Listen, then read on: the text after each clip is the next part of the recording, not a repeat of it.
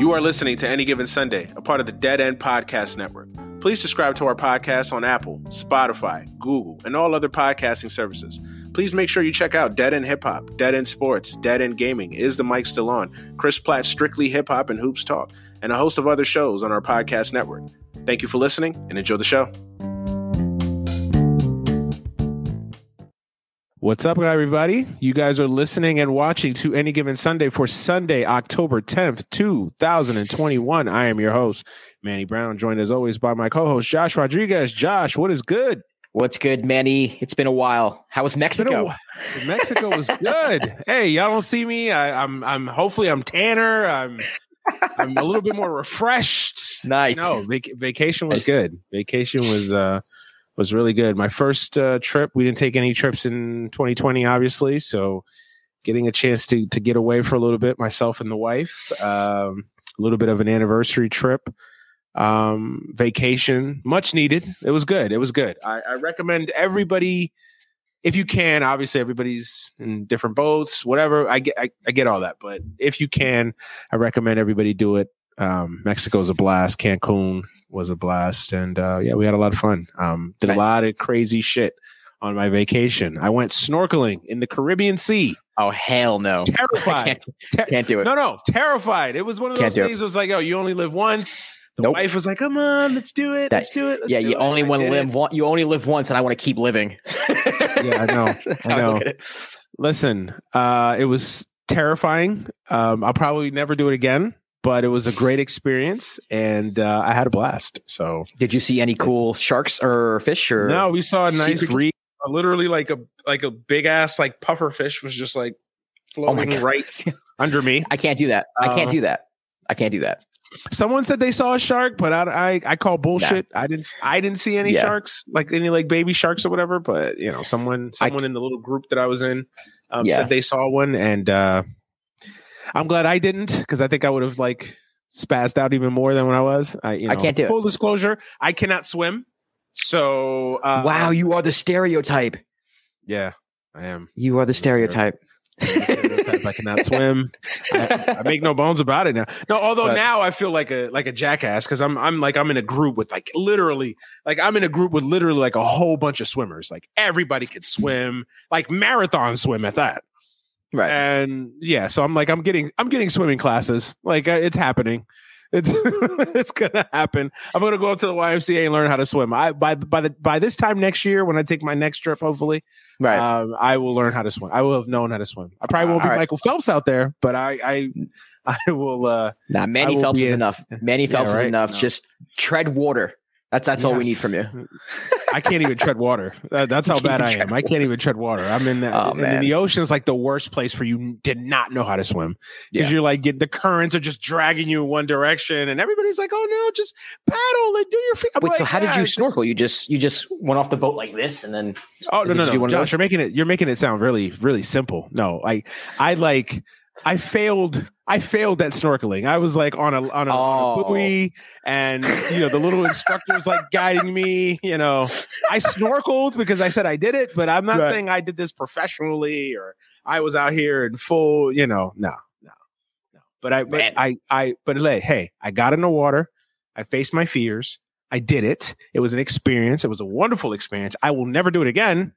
Okay. Even after I learn how to swim, I will never do it again. The ocean's too scary, man. Yeah. I just don't do those things really good either. Like, for instance, when I went snorkeling, I didn't trust the fact that I was breathing through a tube.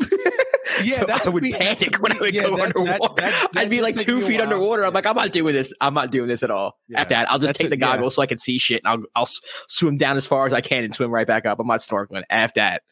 Yeah, no, I did not trust the little thing at all. It took me a while to finally get used to it or whatever, but I got used to it a little bit after a while. So I did get adjusted to it. But yeah, man, it's terrifying. It's scary.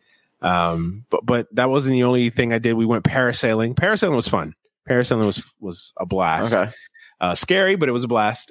Jet skis for the first time. That was cool. I dove off of like a 40-foot cliff into a lake.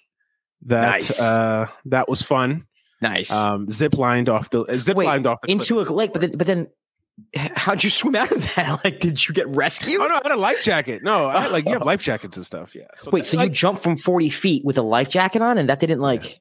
Yeah. How did that not like? You just jump down and then you just float up. Oh, so you do go through the water. I don't know why I'm picturing like the life jacket stopping you, like dead in your tracks. You just bounce off the water. Wow. And you're just sitting there. No, this whole water thing is foreign to me. I don't like water. I can swim and I can tread water. I know how to do those things, but I go to the beach and I don't even go in the water. I just throw a football around, play wiffle ball or whatever. I hate the water. Same. Hate it. Same. You know, I and this is the crazy thing. I can't swim, but I like the water. Like I'm not terrified of water. Yeah. But it's just like, I've never learned how to swim. I grew up in Brooklyn, like Yeah, same. The Bronx. Like we didn't have that stuff. Yeah. Like it was just, we had a community pool that was filled with like half of Puerto Rico. Right. Just is what it is. Right. So, so you know. But now I have kids and I'm an adult and all these other things. And I'm like, okay, I got to learn how to swim one of these days, right? Yeah. You know, just so I can know what I'm doing in the water. So yeah, that's the next goal. That'll be my New Year's resolution: learn how to swim. But we did the zip lining thing. So I zip lined across the jungle. That was fun, scary as shit, but fun. We just had a blast, man. We just had a blast. You know, just relaxed. There were literally like 2 days out of that where we just literally sat on the beach all day and just relaxed. So, and drank. So we did one of these all-inclusive resorts. So we didn't pay for food or drinks at all. So nice. Literally got liquored up and just sat on a beach all day. That's my kind of vacation. It's the way to do it. Yeah, it's the only way to do it. No, but thanks for asking. It was a blast. We had fun. Good. It was a much needed break. But I did miss the show. I did miss you guys. I missed you. I missed being out here talking shit. So I'm glad to be back. Yeah, it's good to have you back. Thanks, man. Thanks. How have you been? How's your week? I don't even remember what I did last week, if I'm going to be completely honest with you. I don't remember anything, man. Such a blur. I don't remember a damn thing I did last weekend. I was alive, maybe. Yeah. I don't know. I know I just made it through alive, and that's it. Another work week, and that was it. Yeah. I honestly don't remember. That's why you need a vacation, man. That's why you need a vacation. Seriously. No, don't get me wrong. I came back. We got back on Wednesday, and even Thursday were just like, ugh, like. I mean, I felt refreshed, but it was just I went to a drag show. I saw that you posted that. Yeah. How was that? That was fun. It was awesome. I used to produce and host. Well, not host. That's a very strong term. But I used to produce and edit Ross Matthews' podcast. And he has his own drag show that he does across the country called Ross's Bubbly Brunch. And he's a judge on RuPaul's Drag Race. Mm-hmm. So, when I was going through whenever I was on the show, whatnot, like Ross would have the shows in Los Angeles or Palm Springs. We would do live shows. We'd also go to a drag show, like opening up like a new drag show in the area. So it was kind of like a thing that I'm used to. Mm-hmm. And then Dia wanted to go, so we just went. It was fun. Nice. Glad you had fun on that. Yeah. It looked like it was a lot of fun. You posted pictures and stuff. Yeah, so that was cool. Yeah, and then you got to see some old friends, I'm assuming. So yeah, that's always a good thing. So I'm glad you had fun with that. How's the new podcast coming? It's coming. It's a lot of stuff behind the scenes that, like, when you work for a company, and this is not me trashing. I don't want people to think I'm trashing a company and whatnot, but there's a lot of things that go into putting out a show or editing a show or marketing a show that you don't have when you're doing your own podcast. When you're doing when I'm doing the dime or we're doing Any Given Sunday, it's just kind of like, hey, you got this, cool. But like, when you're working with a company, my job is actually to be a podcast producer, and we have a marketing team, we have a programming team, we have a social media team, and like different things get assigned to different people. And it's a lot of work, especially when you're just launching a podcast. So I think we're just kind of getting the kinks out. It's learning process, but starting to get the ball rolling a little bit, especially with the season coming up. For those of you who don't know what I'm talking about, it's Certified Buckets, hosted by Lethal Shooter, Ashton Nicole Moss, and Christian Winfield. You can just check go it support out that. On any podcast platform. Yeah. Go check that out. Go support it. And how's the dime? Congratulations on the videos now. Including Thanks, man. The dime is cool. By the way, hold on. The dime is in the top right corner right now, and it shouldn't be. That's We're now powered by StreamYard because I don't know if I can do a blank. Whatever. Man, it's all good. No, we could be powered by the dime. We could be powered by the dime. It's free advertising. It's free advertising. It's all good. Maybe that was Josh's plan the whole time, right? Maybe it was. The dime is good, man. I mean, yeah, I switched over to video. I'm doing TikTok videos now. In like 3 weeks, I'm going to be dancing with 16-year-olds. So look out for that. Oh shit! Yeah, I've been trying to get on the TikTok train. Did a couple videos from Mexico, so that was cool. And yeah, I'm slowly getting there on the TikTok thing, man. I TikTok is crazy, man. Because in the sense, like for instance, I'll put up a video on Twitter and it'll get like, I'm not kidding, like sometimes like 60 views. You can see how many views it gets. Yeah. On TikTok, like my videos are getting, and this is not a lot at all, but like 600 views is same. 10 times the amount of like anything that I put on Twitter and Reels too. Instagram Reels, the same thing where it's like, how are all these people seeing this? Like what's Snapchat, with the algorithm? Instagram, etc. Right? It's like nothing. And you just put some bullshit, me watching TV and it gets 1,000 fucking, I mean, that video I posted, I think on my Twitter or on Instagram, whatever, if you guys follow, just me on the beach, that got like 700 views. Like, I was like, unbelievable. What? Like, I'm just literally just sitting on a beach. Like, I'm not doing, hey, I'm not knocking it. I'm not complaining. Great. Hey, make sure you go follow and subscribe to the podcast as well. Right. But, yeah, it's interesting. Yeah. TikTok is a beast, man. I underestimate it. It's in everybody's phones and all these young kids. And the wild thing is, and I know I'm going to make a video that's going to have like 20,000 views, not because like I have the ability to do so, but that's how TikTok is. Like eventually, like one video is going to pop and you're not going to know why at all. Yeah. It's going to be me talking about like Starburst. And for whatever reason, it's going to pop. Yeah. You just got to be consistent with it. Yeah. And that's the biggest thing for me. It's just getting the consistency. Yeah. Everyone I know who's on TikTok who does it consistently has at least one video that's gotten like tens and thousands of views if they do it consistently or something like that. Semi-consistently. All right. Has at least one video. One video that like. You give me hope. Let's see. Yep. Man, who knows? By this time next month, I'll be a TikTok influencer. Who knows? Influencer. That's a word. Influencer. But for sure though, glad to be back. Vacation was awesome. Glad that you had a good week, and glad to be back doing what we do best. So yeah, let's get into it. It's gonna be a little bit of a short show tonight, just because we're coming so late because Kansas City had lightning storms and rain and all kinds of shit. So so won't be as long tonight, but we'll still bring the same heat. So I'm ready to get into it. Let's do it. You want to start with football or do you want to start with the NBA? What do you want? Let's NBA. I'm actually in the NBA mood right now. I don't know if it's the dime. Okay, yeah, let's do it. So we're not going to do a full preview just yet. Obviously, we still got I think like 10 days or so before the start of the regular season, something like that, 10, 12 days before the start of the regular season. So, but the I guess the dominating conversation continues to be, NBA players and their lack of, I guess, cooperation when it comes to getting the vaccine. Chief in that is Kyrie Irving and the whole Kyrie Irving situation, which continues to gain legs by the day. As the question just popped up on the screen,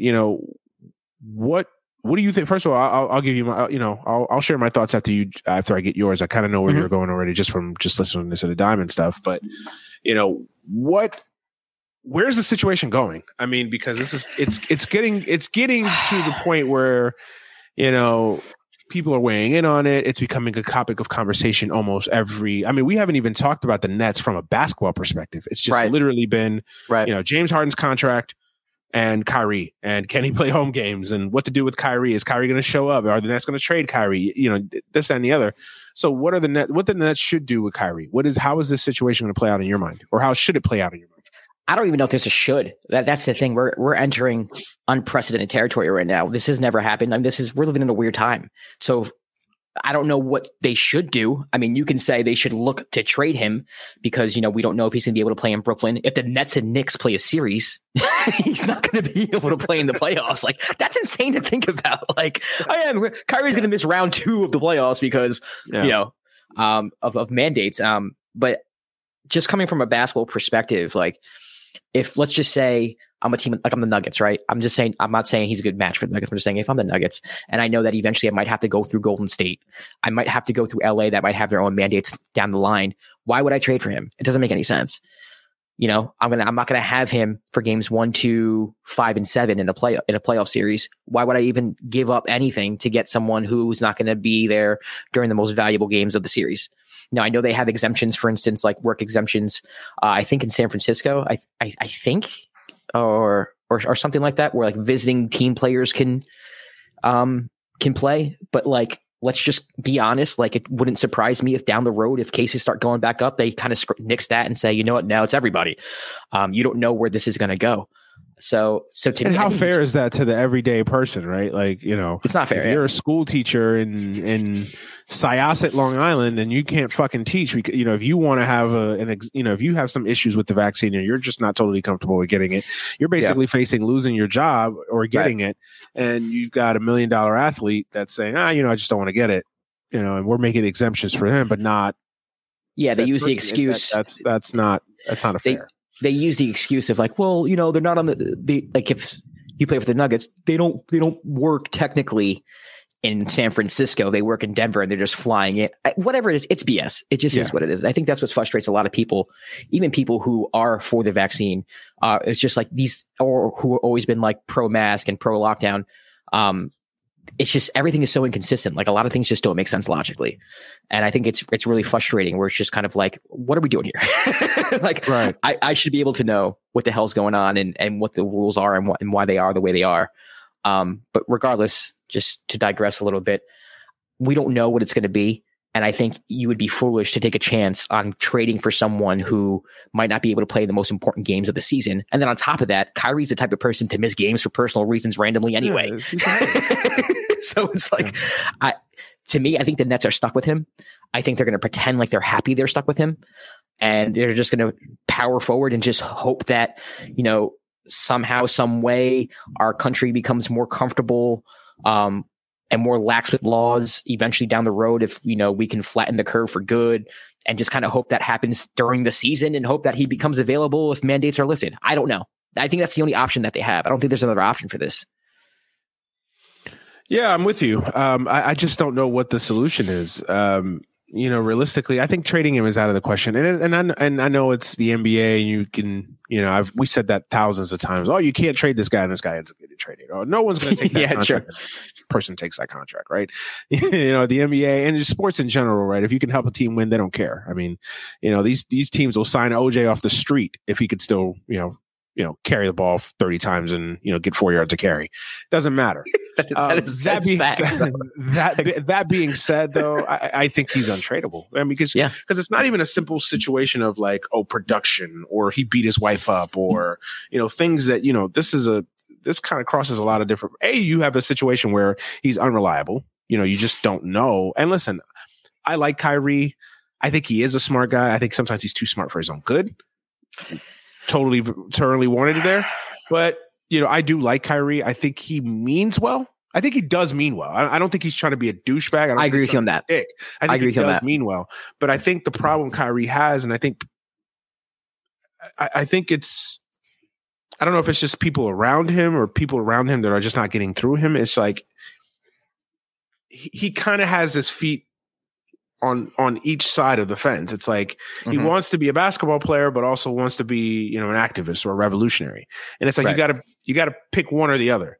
You can't, and if you're an athlete, you gotta abide by certain rules. Just like if you're an activist, you gotta live your life a certain way. You can't do both. Well, I'll be an activist, but I'll also try to bring some of my activist views and ways into a business where you're working for a corporation, and then that's our corporation. The NBA is a corporation, and where you have to do certain things and you have to meet certain guidelines and criterias. And no, but I don't want to do that. I want to still be an activist, but no, pay me $29 million, but I still want to do this. It's like, no, it doesn't work that way.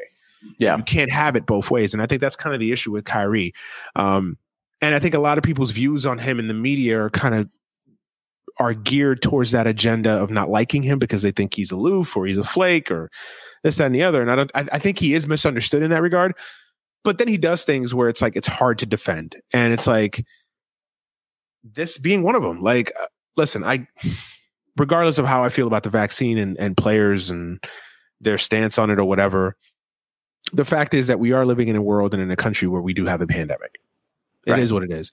And there is a vaccine, and you're essentially telling your teammates that your own personal choice and views on this matter is more important than, the overall goal, which should be to play and win and play for each other and win a championship. And not only that, but then how do you explain that to the staff of the New Jersey Nets, but the Brooklyn Nets? And how do you explain that to the concession worker, to the team physicians or the team doctors, or the trainers, and the travel party, and all the people that work behind the scenes in an organization that don't get highlighted, that don't get covered, that maybe they didn't have a choice on the matter, maybe they may have to go get a vaccine. How do you explain to them that you have this one guy, one of the most powerful people in their organization, just saying, nah, that doesn't apply to me, or I'm just going to skip out and not play home games? Like, think about that. For a second.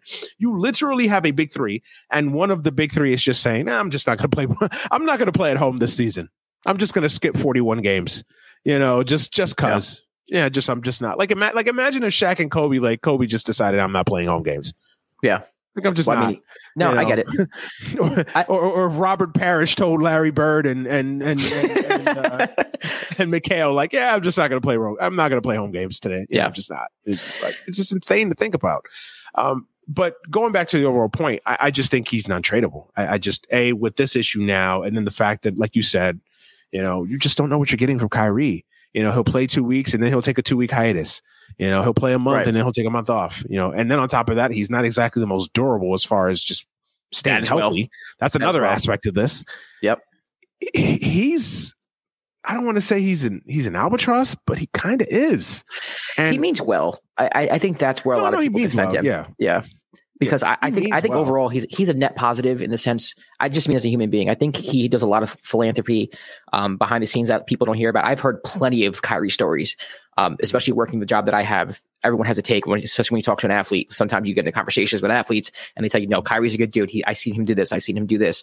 So for me, I'm not going to knock a guy who's very charitable and does philanthropy. I do think he has a good heart. I just think from the whole time, I'm going to just talk about this issue. I'm talking about all the issues that I've ever heard him speak about, even ones that I agree with. Like, for instance, like when he's talking about racial injustice, sometimes he says things that don't even make sense, and I think that sometimes he has this mindset that he's smarter than everybody else. But if you're smarter than everybody else, you should be able to convey your points. You should be able to logically, lay out an argument. And he's never really done that for me. And for that, I think that's why he rubs people the wrong way. I think you have people who see that side of him and just run with it and just think he's completely toxic and a moron, which he's not. But then you have his most staunch defenders who are A, in love with his game, or B, see the philanthropy and see the good guy that he is, or A and B, and will defend him to the death, where the truth is more in the middle. He's a very complex person. Right. There's extreme on both sides, right? Yeah. There's the people that love him and love his game. And because they love his game, they're willing to defend almost anything. Right. Without kind of seeing like, no, this is a problem. And then you have the other ends of it, the Kendrick Perkinses of the world, who have their own agendas and will knock literally anything he does just cause, and nothing that he does can be looked at as, okay, well, maybe let's look at this from a nuanced perspective. No. So there's extreme on both sides. And listen, just because he's a good guy doesn't mean that everything he does is great. Like 1000%. And just because somebody's a bad guy doesn't mean that everything they do is awful. A broken horrible. Clock is right. Twice a day, that's what they say. Right? Yeah. Exactly. So listen, Kyrie's very complicated in that sense because, again, I do think he means well, but I think this is a problem. I mean, if you're KD, I don't think KD loves this. And you could just tell, like, he's like, over this. He came here to play with him, and now he's not going to be playing half of the season. Right. And then it's just like, it's always something with Kyrie, right? Yeah. Like, there's just always That's something. What it is. There's the vaccine. There's the disappearing act for 2 weeks to clear his head. There's the injuries. There's the not liking Atkinson and him and Atkinson not getting along. And there's, there's this. And there's I love LeBron, then I want to get traded and I can't get along with LeBron, or I want more sign. Yeah, it's the same thing where it's in Boston where it's like I want to sign here and then I don't, then I don't want to sign here. It's like then I leave. There's always something with Kyrie. And he's the constant in a sea full of variables. He's the one constant in every single drama or situation or controversy that's been in his career. It's always something with him. And at some point, you got to kind of just look yourself in the mirror and like, all right, what am I doing wrong here? Because I don't think he's absolved of any blame either with the reason why there's so much controversy around him. always. It just always seems to be something. So I don't know. If I'm a GM, I'm not trading for him. Not because I think he's a problem, just because the best ability is availability, and I don't know if he's going to be around. So I think the Nets are stuck with him. I think very true. And I just think they have to pretty much hope that the mandates, whatever they are now, get kind of eased off, or lightened or lifted or whatnot by April, May, June, which I don't know if it's possible in that short amount of time, but you have no other choice. I mean, listen, it's even hard to speculate because we don't know what the world's going to look like. Hell, 3 months from now with this damn vaccine. I mean, with this damn pandemic, it's hard to say. Yeah. Yeah. I mean, listen, I wish that these players were this passionate and this,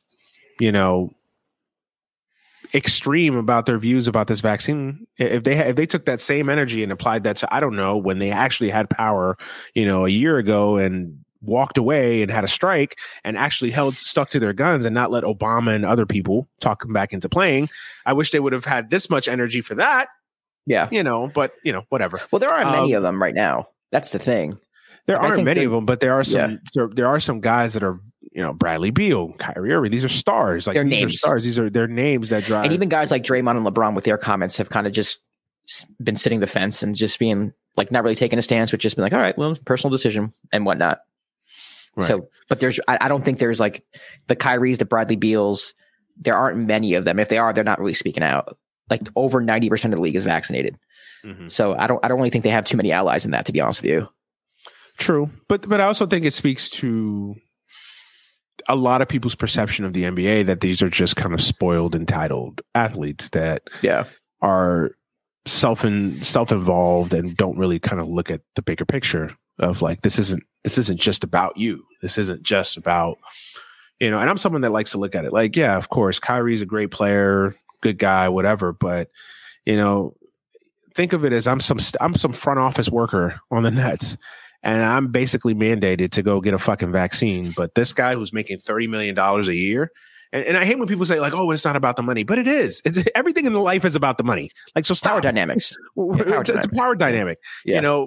We all go to work because we get paid. We don't go to work because we like it. Some of us like our jobs and, it actually adds to the fact that we like our job, but we're getting paid. We all have to put food on the table. We all do that.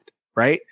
Same thing. If I'm some guy working in the office for the Nets at Barclays making $20 an hour, and I've got this fucking guy who's making $29 million, basically telling us, hey, I just don't want to get the vaccine because, and I'll be willing to play home games. Like, it just looks bad. And I know some people just don't care about that stuff, but I think that is something that definitely needs to be looked at and needs to be talked about. It's like, it's not just about you. It's not just an NBA story or an athlete thing. This is something that, affects everybody. It affects the entire planet and affects every single person. But they are told that. People are told that. But they don't care. But that's what it is. It's just like, they don't care. They don't care because there is an element of athletes that are just self-involved. But no one will say that out loud. That's the difference. What you just said, no one will say out loud. And that's what, and me, I'm someone that likes to decode bullshit. It's like, no, they should say that. Just say like, it's about me. I think I am better than everybody else. And I shouldn't have to be, I'm LeBron, and I'm going to use him as an example. I'm LeBron and I make the NBA $200 million, and I should be treated to a different standard than the guy making minimum wage in the office. Like, whatever.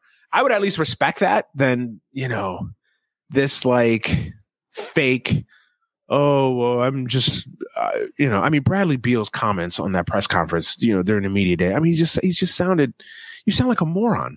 Like, you sound like a moron. Like, you literally sound like a moron. Yeah, but those things are things that people are saying all the time, every day. Like that thought process is also a thought process that is kind of predominant in this country right now. And we call those people morons too. So just because you make $29 million and you have a pretty face, you have a bag. It goes that way again. You have a bag. Doesn't make you not a moron. It just makes you a moron who has sick game. Like, you're still a moron. Like, and that's again, it's dangerous rhetoric. Because, again, a lot of people, whether we like it or not, look up to these athletes, look up to these celebrities, look up to these famous people. It's the same thing with the Nicki Minaj thing, and I'm not one of those that like, oh, you're a role model. You're supposed to, I fall into the camp of Charles Barkley. Like, as much as I love NBA players, Bradley Beal's not raising my kid. I am. So I get that there is an element of that, but I do think that people do follow you, and I think that you have to be careful with the things that you put out there. I agree, because I'm not saying you have a responsibility, but you do have to be careful, because one of the elements I would go as far as saying you have. Sorry, go ahead. No, I was just going to say one of the elements of fame and success is that people follow you and look at you for guidance, whether I agree with that or not. And if you are out here saying stupid shit or peddling misinformation, that's a bad look. The same thing for Nicki Minaj. Like, for you to sit there and say your cousin's boyfriend, sister's ex-husband, whatever, balls don't work because he got the shot. It's misinformation that's dangerous. But not just that. What bothers me most about that is that people will see that comment and they won't even believe it themselves, but they'll latch onto it because it just fits a narrative and they'll run with it, whether they believe it or not, just because it's a dissenting opinion. But to go back to what you were saying, I do think that even like us, to a certain extent, has a. If I'm doing a show that's public, like Any Given Sunday or I think I have a responsibility when my voice is broadcasted in the public to be responsible with what I'm saying and to make sure that my message isn't misconveyed or taken out of context, and that whatever I say, to the best of my knowledge and to the best of my ability, is factual and true. Period. I don't think it's, I don't think the players should be role models. I don't think it's their job to raise your children, like Charles Barkley would say. But the fact of the matter is that you do have kids looking up to you. You do have teenagers looking up to you. And I do think that you have to be very, very careful with what you say about anything, whether it's social justice, whether it's, political or whatever it is. You do have, I think, some sort of responsibility, especially if you're a public figure, to watch what you say and realize that your words can be taken out of context, that every word can be scrutinized. I know it's not fair. I'm not saying it's fair, but that's just the way it is. It's just the way it is. Nothing's fair. Yeah. And even with us, man, like right now we're broadcasting live, and I want to be sure that my message comes across clearly, and that, to my knowledge and in my opinion, that whatever I think a dissenting opinion is, or whatever I think the wrong side of the argument is, doesn't take my words and run with it. You have to, and that's like my problem with Jimmy Dore. That's my problem with those guys, where it's like, you might lean left, quote unquote, whatever, but what you say and what you can't be going on Tucker Carlson, and saying all this bullshit irresponsibly, because now you're giving fodder to the other side. And I'm going to pivot again, which is like very similar to the Dave Chappelle thing. I just kind of tweeted about this, and I don't know how you feel about this. We can get into it. Yeah. My thing with that, it's like, I don't think he has any ill intentions. I don't think he's transphobic. I think he's someone who is trying to understand something. He's a comedian who's trying to be funny, and he's also defending himself. So he's putting himself in this weird paradox where he's trying to do three things at once, but he doesn't understand that sometimes you repeat talking points. That's fodder for the movement that you're trying to defend, or for an issue that is very sensitive. And I think public figures have a responsibility to realize when they're doing that. There's a reason why the Steven Crowders of the world, the Fox Newses of the world, the Breitbarts of the world are latching on to Dave Chappelle's content of his last special. It's because he gave them fodder. See, we're going to disagree on this. Full disclosure, I have not seen the new special. It's on my list of watching before they do take it down, God forbid. But I do plan on watching it here in the next, 24, 48 hours. And listen, I'm trying to find the right words for this, so bear with me for a second. But, I got you. I think that we live in a society, and a lot of society has become oppression Olympics, right? Where it's like, my oppression is greater than yours, or this is that. So I think that a lot of the conversation is it's driven by that now, where it's like, we can't have kind of a holistic view of the world, right? Without like someone being offended because someone said this or someone said that. There's no nuance, or there's no nuanced thinking. Like, listen, do I think that Dave Chappelle means any ill intent with what he says? No, I think he's trying to really have a nuanced and witty conversation, and he's using it through comedy. And yes, people are going to be offended, but the level of vitriol and anger that he is causing, first of all, you're kind of helping his point, because you're like, a lot of it, he's just bringing the hypocrisy of not only the LGBTQ community, but cancel culture in general, right? So like, a lot of people that I know, like my wife faces this. My wife is in law school, and a lot of times they have these kind of hard conversations, right? And I think a lot of the criticism with people in the LGBTQ community. And I want to say this, look, I support the LGBTQ plus community. I have no putting that out there already in front so no one jumps up. But I feel like a lot of the issues that a lot of people have with the LGBTQ community is this aspect of like, oh, we're our oppression or our hurt or our struggle for civil rights, for lack of a better term, is akin to what Black people face in this country. And it's like, no, it's not. and you have to stop doing that. Like, it's not. Because like my wife eloquently told someone in her class, it's like, I'll use an example. Peggy Sue is gay or trans or whatever. You can become someone else if you'd like, to lie or to give off the impression that you're not gay or you're not trans or whatever. As a Black person, I'm only going to ever be seen by my skin color. I can't be something else. To somebody, I'm always going to be a Black person. I'm always going to be a Black man, a Black woman, a Black kid, a Black boy, a Black girl, whatever. Right. And I think that a lot of people in the LGBT community, because again, I think that society spurs a lot of this conversation where it's like, oh no, what's your oppression? Okay, is your oppression greater than this oppression and this oppression? Like, it just becomes this like muddied water of oppression, and no one's really kind of, I don't think anybody's really winning the argument, because no one's going to win an argument like that. Like, who wins an argument? Oh, well, Black people are more oppressed, or gay people are more oppressed, or Jewish people are more oppressed, or it just becomes silly. And I think that a lot of people in the LGBT community, and that's a critique that a lot of people feel. A lot of people that I know, a lot of people in kind of my own social circles feel like, yo, like they like to. There's an element of hypocrisy to the LGBTQ community, because again, they don't get worked up about some issues, but then when it's something that even remotely calls them out for something, it's like, oh my God, whatever. And it's like, no, you have to be consistent with these things. And again, I'm not anti-LGBTQ plus. Like, I have gay I hate to even do I have gay friends in my community.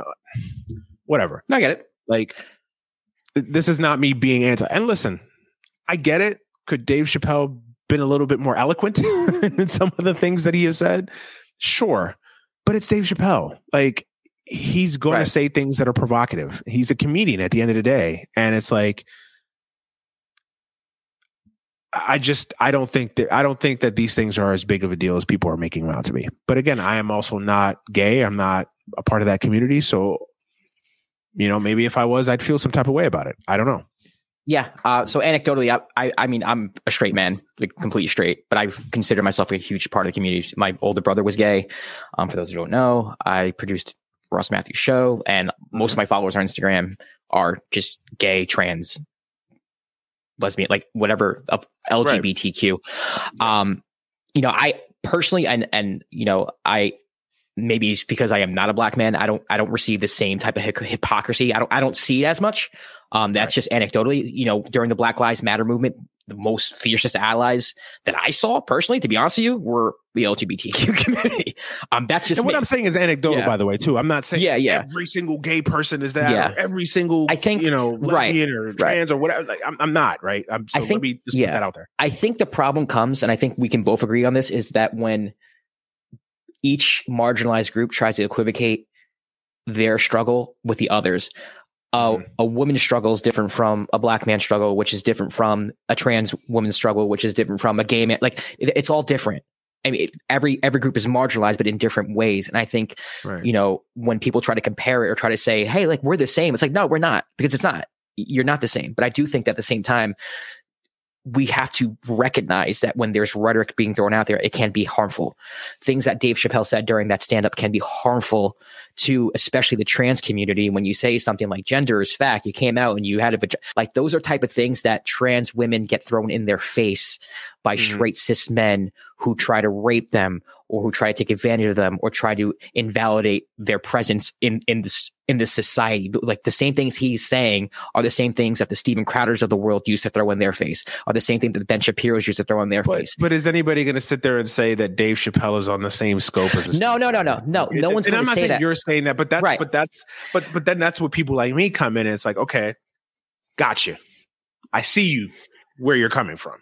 But then it's like, then again, you have to step back for a second and say, okay, is what Dave Chappelle saying, can you put it on the same scope as a Steven Crowder or a Tucker Carlson? No. Or do you, like, I guess not saying that bothers people Go ahead. Go ahead. It's not the same scope. I'm not saying that Dave Chappelle is saying anything that's like overtly transphobic and that he's a transphobic human being.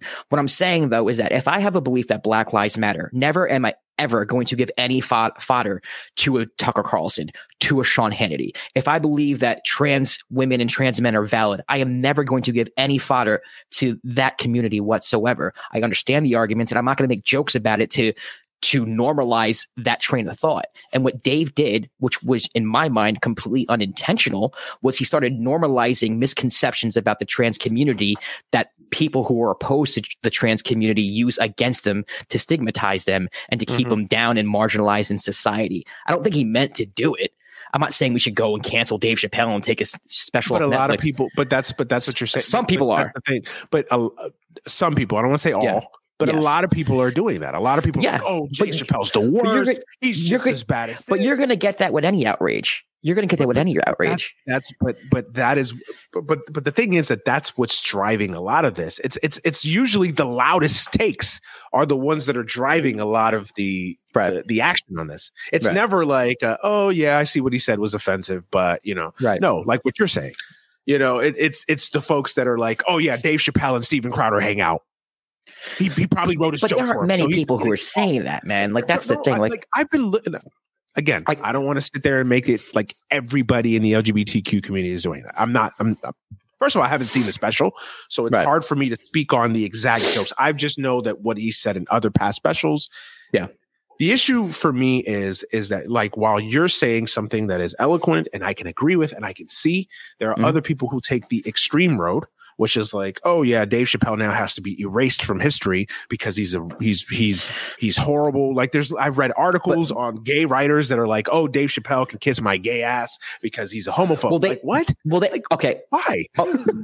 Does anybody really believe that Dave Chappelle, first of all, does anybody really believe that Dave Chappelle, Steven Crowder, all these people have like the same talking points or even in the same stratosphere when it comes to public thought and discourse? Do you think Jimmy Dore and Tucker Carlson have the same thoughts and are in the same stratosphere?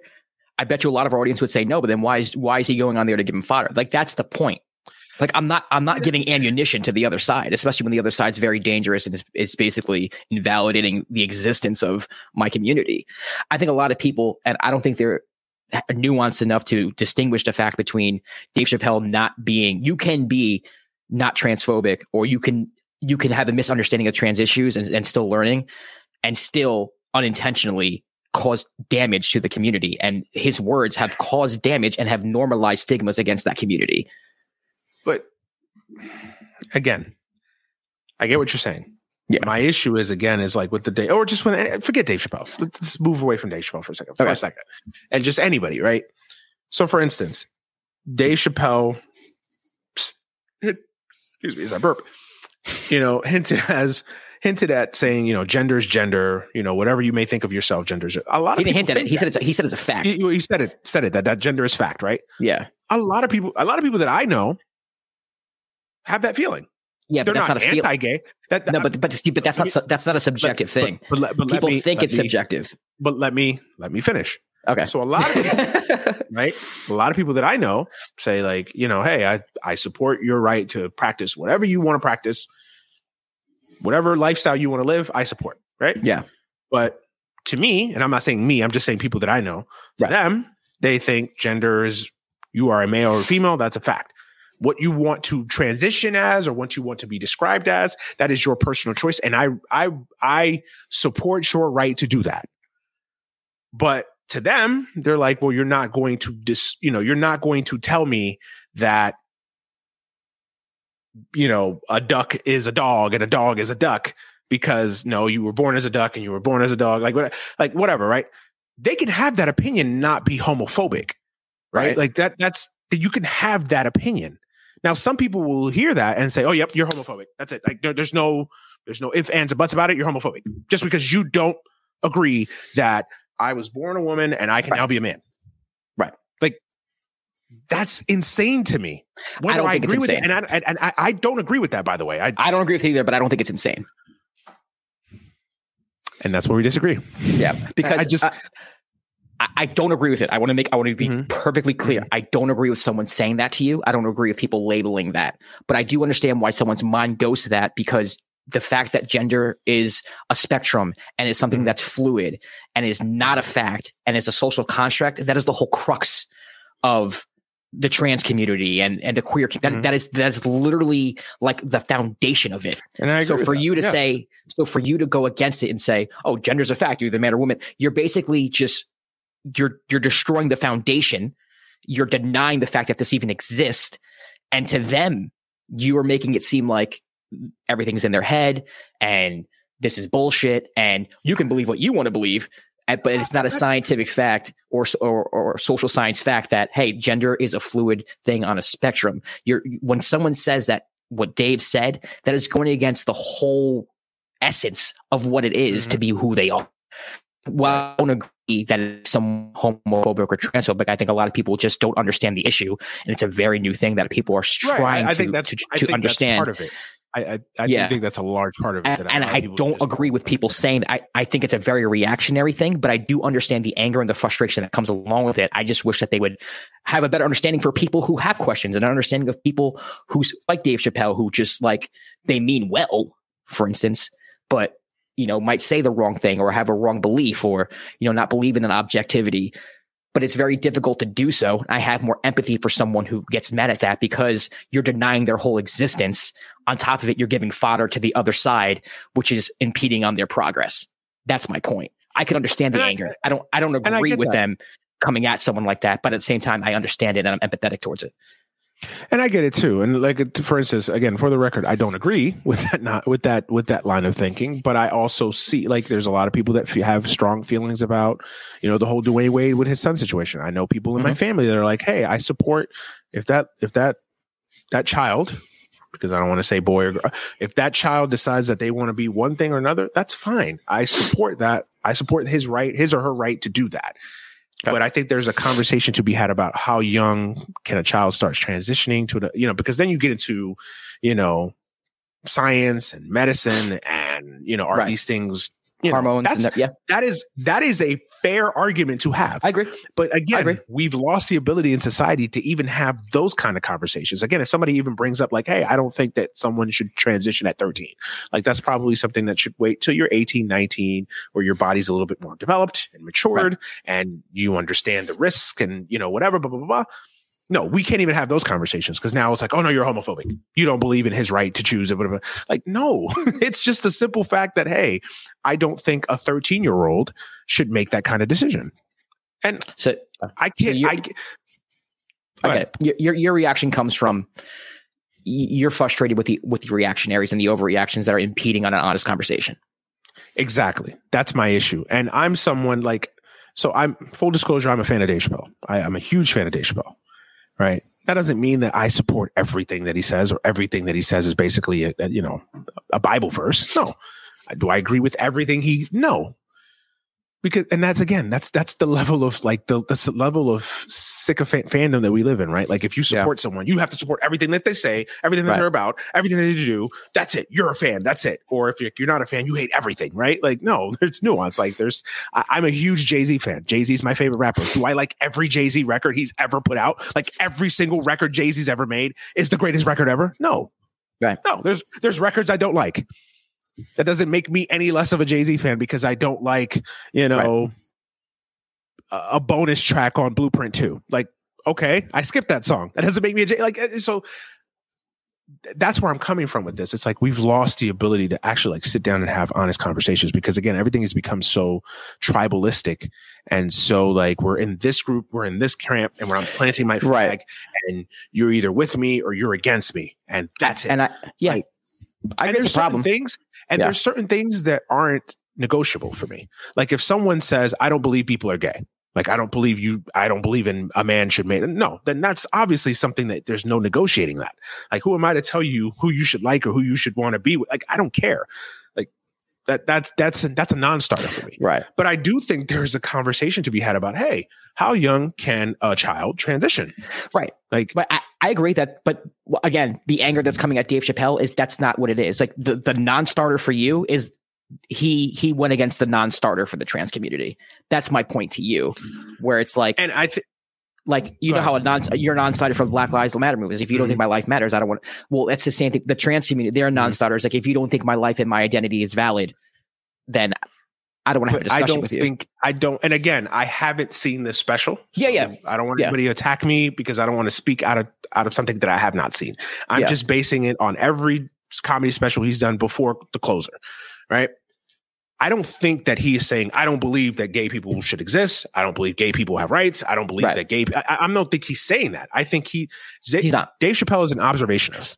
Yes. And he likes to call out the bullshit in society, kind of like me. That's why I gravitate a lot to and his basic thing is like, he made one of the jokes that I saw an excerpt of is like, the baby only got the rapper, the baby got scorn is because when he said some stupid shit about the LGBTQ community, not about the other heinous shit that he's done that actively should have gotten him canceled as well. Right. And there's truth to that. And I think Dave is using observational comedy to highlight like, hey, it shouldn't just be about like when someone says something stupid about the LGBT community, like the baby allegedly murdered somebody. Right. Why isn't there outrage about that? But he says something ignorant, and I agree, ignorant about the gay community. It's like, no, he's done. That's it. Over. No coming back from that. And I think that that's what Dave Chappelle is trying to hide. Now, you could say clumsily he's doing that, or you could say ill-informed, or we could have used a better choice of words. Right. Fine. We can have that discussion, but I don't think to go to the extreme of like the Dear White People showrunner, like, I didn't pay attention to that. But see, that's a lot of the conversation that gets highlighted. Well, it's not the people like you. It's not even people like me, where people are kind of in the middle that kind of see both sides.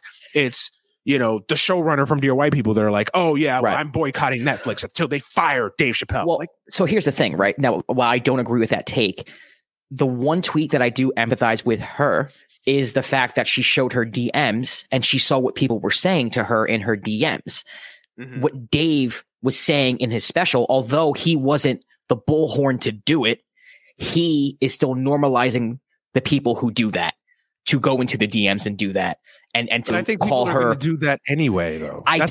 People are going to do that anyway. But, for instance, like Dave makes a point, right? You cannot, if you say something about the gay community, like people will come at you. That is becoming normalized, where it's like, hey, you can't fuck with the gay community, period. This is fucking bullshit. We're sick of it. Right. And to me, and I agree with that. I agree with it too. I agree with it 100%. And I think there's a reason for that, though. Do you get what I'm saying?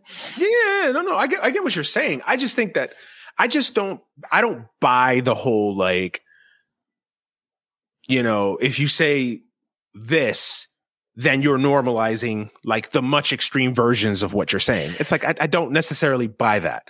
Like, for instance, if I decide one day, if Tucker Carlson in his infinite wisdom decides he wants to debate me, and he invites me onto his show, I'll gladly go on his show. Because why? Tucker Carlson gets 15 million people that watch his show. But if you go on his show, I would bet money that you would go at him and you wouldn't play buddy with him. I would go at him. And I would challenge a lot of the shit that he says. Right.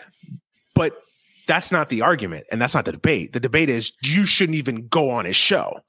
It's like, the reason why though, is because when these people go on their shows, like a Jimmy Dore, he's buddy with him, and he spends more time damaging the people who are closest to him on the political spectrum than he does the opposite side of the argument. So what if, and I'm not trying, we're not trying to get veered off, guys. I promise we're going to tie it back. Yeah. So what if Tucker Carlson agrees with me on Afghanistan, right? Again, a broke clock is right twice a day. And there are some things that I think Tucker Carlson is like disgusting and vile. But there are things that he says that I'm like, oh, okay. I'll nod in my head too. Like he has some casual understanding of like but populist understandings. He has a terrible agenda, but I some things I can actually like nod my head to. And if we actually find some agreements on things, right, that doesn't mean that like I am accepting of the 98% of other terrible shit that he said. We just agree on this one thing. And if he wants to have me on his show to talk about that one thing, sure, we can have a discussion. We can even have a debate about other shit. But how you talk about it is important, though, right? So, like Jimmy, for instance, will go, and this is a hypothetical. I'm not saying that he has done this, but Jimmy will go on to talk about Afghanistan, and what he'll do is he'll trash Biden, he'll trash AOC, he'll trash the squad, he'll trash all that, and not balance it out with the other side, while being on the home court on the other side. I agree with you. I have no doubt in my mind that if you went on there, you'd be objective. And you would be either you wouldn't let Tucker get away with like doing the whole I'd call President Obama did this, Biden did. You would be like, no, yeah, you'd be like, yes, Obama did this, Biden did this, but listen, Trump did this and Bush did this, so don't even like. That's what I'm talking about. Or like what I always do. I say both parties have blood on their hands, like, right? Which is facts. Equally shit, it's okay. Right? I'm not saying it's not okay to acknowledge. What I'm saying is that if you're going on another opposing home court, whatever, of someone who you do not politically agree with, you have to make sure you don't give them fodder and you don't give them talking points to springboard off of you. That's my point. And I think that's what Dave Chappelle's doing. He's not doing it intentionally. I don't think he's transphobic. I don't think he's doing it on purpose. But what Dave Chappelle's special did, and just go look at Steven Crowder and the Daily Wire and Fox News, he gave him a springboard to push more transphobic bullshit. And it wasn't on purpose. But I think that those, and again, 100% agree with you. Yeah. Won't even challenge that. But the only thing that I come back on is I think that the Steven Crowders and those vile people would have done that anyway. They would have, but not in the name of Dave Chappelle. And they wouldn't claim Dave Chappelle. Or they would have named somebody like that's. I'm not saying they wouldn't have. But that's what I'm trying to understand. It's like Dave Chappelle was a necessary evil for them at the moment. Like, right. But these people are still going to do that irregardless of Dave Chappelle. Right. Whether I say something, you say something, Michael Jordan says something, LeBron says something, name a celebrity, right? I'm not putting myself on the celebrity list, but whatever. Like name a celebrity, right? Like they would have done this anyway. And that's what like I think people again take. But that doesn't make Dave Chappelle being a springboard irrelevant though. He still shouldn't make himself a springboard for that. That's my point. Who cares if they have done it already?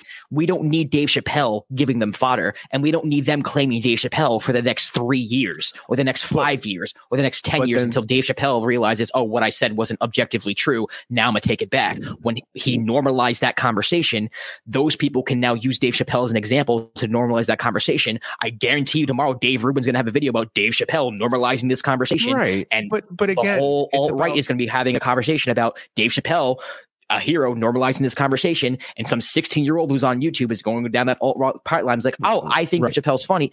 That's the problem. It's bigger than that. It's not that Dave Chappelle is this. It's that Dave Chappelle just gave content for the next month, 2 months, whatever, however long this lasts, for the alt-right to spew their bullshit, even though he did it unintentionally. That's the point. Right. Yes, they would have found it somewhere else. But it doesn't matter. What you're saying. And I see what you're saying, and I'm not trying to ignore someone's anger towards Dave Chappelle or using Dave Chappelle as fodder. My only thing is I'm someone that likes to put the bullshit out on the table and say, see, decode that. Like, yeah, of course, Dave Rubin tomorrow is going to champion Dave Chappelle as basically the next, Nelson Mandela. Of course he is. What I am telling the LGBTQ community that is clearly disappointed and angry right now, I say, look, pause for a second. Take Dave Chappelle out of it for a second. Of course they're going to champion Dave Chappelle because he pushes their agenda. They're full of shit. Because if tomorrow Dave Chappelle puts out a video that says, fuck the right, all of you people are fucking ridiculous and terrible and awful and vile people, the Wednesday segment will be, Dave Chappelle is awful and he should be jailed and he should be burned at the stake. And again, that is what I'm trying to convey out there, that it's like, again, these people latch onto things because it pushes their political agenda, not because they actually support. And I get that you're saying the same thing too, but why feed into that? But I don't think Dave Chappelle cares if he's feeding into it. Dave Chappelle is trying to look at the world through his I get what you're trying to. Dave Chappelle is trying to say, look, I think it's funny that this happens here, but this doesn't happen here, when objectively making a point about the LGBTQ community. Right. I don't think he cares. I think Dave Chappelle's the type of person, like, I'm going to say what I feel. Right. And I don't care who latches onto it, because whoever latches onto it, you're kind of the the critique that I'm giving, right? Like I think that you're the like when I told somebody who I know is gay, and they're kind of in the middle on it. Like they understand the upset, but they also kind of like Dave Chappelle. So it's kind of weird. It's like, I get it, but I don't get it kind of thing. And it's like, I tell them, it's like, well, these people don't understand. And I'm saying these people, I'm saying the people that are outraged. What they don't understand is like, you're kind of doing the same thing that Dave Chappelle is actually kind of making fun of you of doing. It's like the outrage culture of like something happens or I say a joke and it's like everybody's instantly outraged at the fact that, oh, you can't say that, as opposed to like taking a step back and saying like, what is he actually trying to say? What is the message that he is trying to convey? And I think that that's kind of the conversation that needs to be had instead of, but again, we're all so quick to just say, oh, Dave Chappelle said something about LGBT. Okay, that's it. He's got to be canceled. Yeah. I'm not saying you're doing that. I'm not doing that. Friends of yours are doing that. I'm not saying that. I'm not trying to generalize that everybody in the LGBTQ community is doing that. But again, the loudest voices of the community that are on Twitter, that are on social media, that drive the discourse, some of them are. And they're driving a lot of the narrative against Dave Chappelle without really stepping back and looking at it from a holistic view and saying, okay, what is Dave Chappelle actually trying to say? Right. So I get what you're saying now. I think I have a better understanding of what you're saying. You're saying that Dave Chappelle has a point of view on something in your mind. And I agree with you on this. I don't think it's intentionally transphobic. I don't think he's trying to hurt anybody. He's just doing observational humor that he sees. And this is how he sees the world. He throws it out to the world and he turns his back and he walks away because it's not his responsibility to dictate who takes what and what they do with it. Right. Okay. And you and for that, you cannot like that. Like there's people that just don't like that. Like people feel like, oh no, you should have more responsibility with your words. I'm one of those people. I think you should. I really think you should. And I'm someone that I respect someone that says, here, this is what I think of the world. I may not agree with it. Again, do I agree with 100% of everything? No, I don't. But I respect someone that says, here, this is what I think. I'm putting it out to the world, and whoever consumes it, right? Whether they agree with it, don't agree with it, whatever. It's not my job to dictate discourse and narrative. Okay. I can respect that. Now, some people won't. Some people, again, it just gets so frustrating because we've lost the ability to actually have nuanced discussions about anything in life now, right? Without it being, you're this, you're that, you're this. Like, I'll share a story because everything is anecdotal, right? So I was in a meeting. So for those of you who don't know, my day job is in IT. I work for the city, right? So I'm in a meeting with a bunch of like Microsoft people, tech people, whatever, for my job. And we have a person, I won't use names, but they have a name that sounds like a female name, but it's applied in this term to a person that, identifies as male, right? And, is trans. So long story short, one of the techs on in the meeting or whatever says, I'm just going to use a fake name, Josh, Josh, he, did this, that, and X, Y, Z. Literally the meeting comes to a halt and it's like, it's not he, it's she. And like, this person is literally jumping down this person's throat. And it's like, and I didn't say anything, but then I kind of stepped back and it's like, you basically just attacked this person, attacked his credibility, attacked his character when all he did was made a mistake. An honest and innocent mistake at that, right? Like, it could have just simply been addressed by, hey, either after the meeting or pulled them to the side, or we have literally a Teams chat where you can chat in private with the person and say, hey, I identify as this and I prefer to go at my pronouns. This is that, the other, right? Instead, you've just labeled this person and embarrassed this person in a call of 20 something people. It's like, why did that need to happen? Like, I don't believe that person was transphobic. I just think he saw a name and just assumed, oh, that's a male or a female or whatever. I don't think they had enough time to actually like process like, oh, right. And I like, that's what I'm talking about, right? Like, again, we're so, and I'm not saying everybody, I'm not saying in every community, I'm not saying in every group. I'm not saying that. I'm saying that we're just as a whole, right? Everybody is so quick to just like, oh, okay, Josh said something stupid. He's a racist. That's it. No nuance, right? It's like, and it's like, no, we can't survive as a society like that. Like where it's like, we don't have the ability to like actually see where people are coming from and actually, and look at, and I'm sure we'll touch on this, like with the John Gruden thing, like John Gruden said something racist. Now, I think what John Gruden said, I don't think you just casually say that. I don't think that's something that you just like casually like, whoops, slipped out. No. Like I think he's used that kind of language and rhetoric before, and he's now just been caught. So I think it's different. And I don't think it applies in every situation, but I think that I use that situation to highlight, like, again, we're so quick to demonize and to dunk on people instead of like actually saying like, okay, maybe this person just made an honest mistake and didn't mean anything by it. Yeah. Give more grace and actually try to teach people and say, hey, look, I identify as this and I would prefer to be called these. And I'm sure that person would have been, knowing the person like I know him, would have been like, oh, okay, cool. Like, sorry, my bad. Won't happen again. Yeah. And I think both things can be true, right? I think what I'm advocating for and what I'm saying is true. And I think what you're saying is true as well. I do think there are like, reactionaries that, do a harm or a disservice to the movement that they're advocating for because of the way they handle certain situations. And I understand that. It can be very frustrating to see. It can be very frustrating to be a part of. Like, I have a lot of white friends who aren't racist, but, they might ask a question or they might say something and they feel like they're being attacked if they don't say the right thing when their heart's in the right place. And that can be very frustrating. And I think a lot of, cis straight men are having the same problem, or cis straight women are having the problem now, where it's like, okay, I want to support you. I want to be an ally of, the transgender community, but you can't come at my throat every single time something happens. Right. And I ignorance on an issue doesn't make you a racist or doesn't make you a homophobe. Right. Or whatever, it just makes you ignorant. Like you're not knowledgeable on a situation. So you have a weakness, an obvious weakness that needs to be addressed. Right. You know what I mean? Yeah. Like if you make an ignorant comment about Black people, I don't think that it necessarily makes you racist, but it does highlight that you have a lack of knowledge on this particular subject. And either you shouldn't speak until you do have a knowledge on that subject, or you should communicate with other people in that community to gain a better understanding of it. You know what I mean? I also, and this will be my final point, and I think you might agree with this. I do have, like I said, I do have empathy for a marginalized group who feels like they're drowning, right? Like if you feel like you're drowning and you feel like every time you come up for air, someone pushes your head back down underwater, you're going to get hysterical. You're going to grasp for air. You're going to do things. And I'm not justifying the behavior.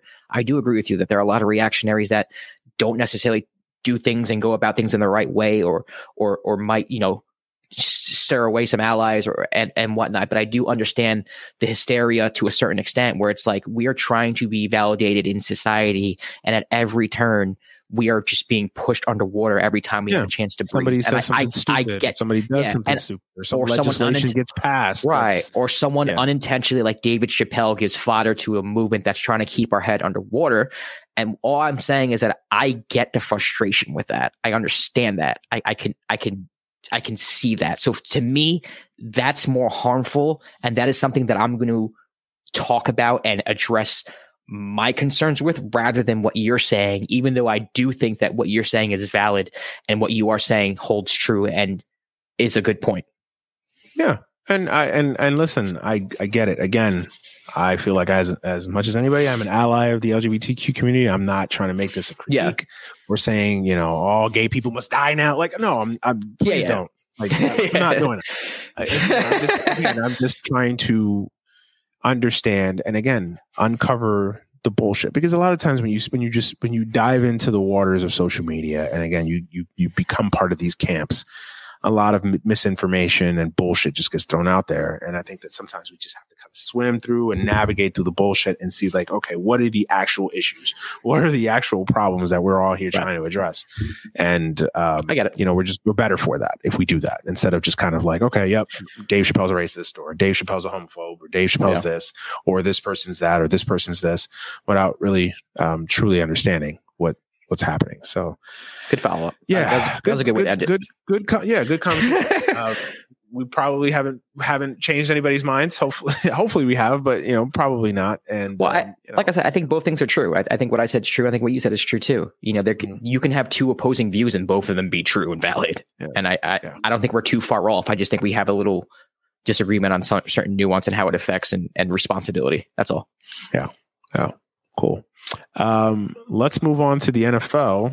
We're not going to recap every game this week. But before we get into kind of like what are the things that stood out for us in the league this week, Is anybody having a worse week than Urban Meyer? Jesus Christ. Talk about controversies. God. My God. But honestly, I know you're not a big college football fan, but you know, I'll take solace in this, that nothing that is happening right now actually shocks me or surprises me. If you actually follow college football, if you follow Urban Meyer's history, you would know that this is kind of par for the course for him. He's a phony. He's been a fraud and he's been a phony for a long time. And now the NFL world is actually seeing it, which is kind of funny. But, you know, he's always done things like this. Like, this is a guy who's a God-fearing man, but yet, you know, his football team employed rapists, murderers, all kinds of folks. I mean, just look at that Florida team.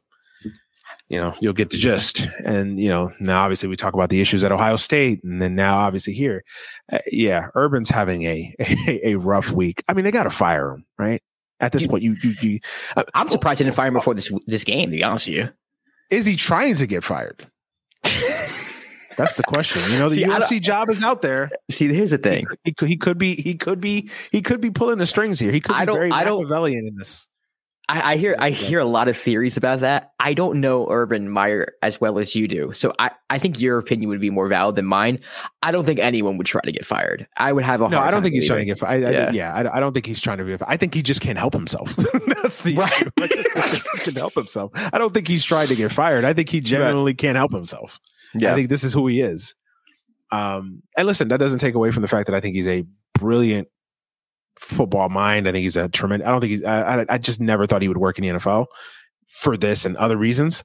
But it doesn't take away from him. He's a great football coach, and he would instantly elevate whoever he would coach at the college level. But he's that person, and he is this person, and he just continues to be this person. And it's not a shock. It's not a surprise. And no, I don't think he's trying to get himself fired, but I think he will eventually get fired. I just don't think there's certain things coaches can survive. I don't think when you lose a locker room like what it sounds like he's lost. It's like he never had it. Well, he never had it to begin with.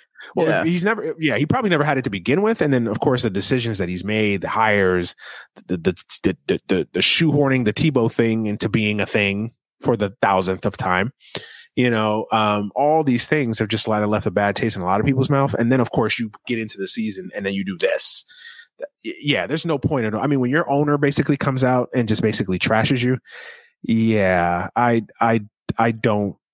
I don't see this lasting very much. You know, I think they're both going to just say, you know what, listen, you want to go back to college. We don't want you here. Let's just shake hands, agree that this was a mistake, act like it never happened, and let's go on our merry way. Like, you think he survives the season, or you think he's gone in the next couple of weeks?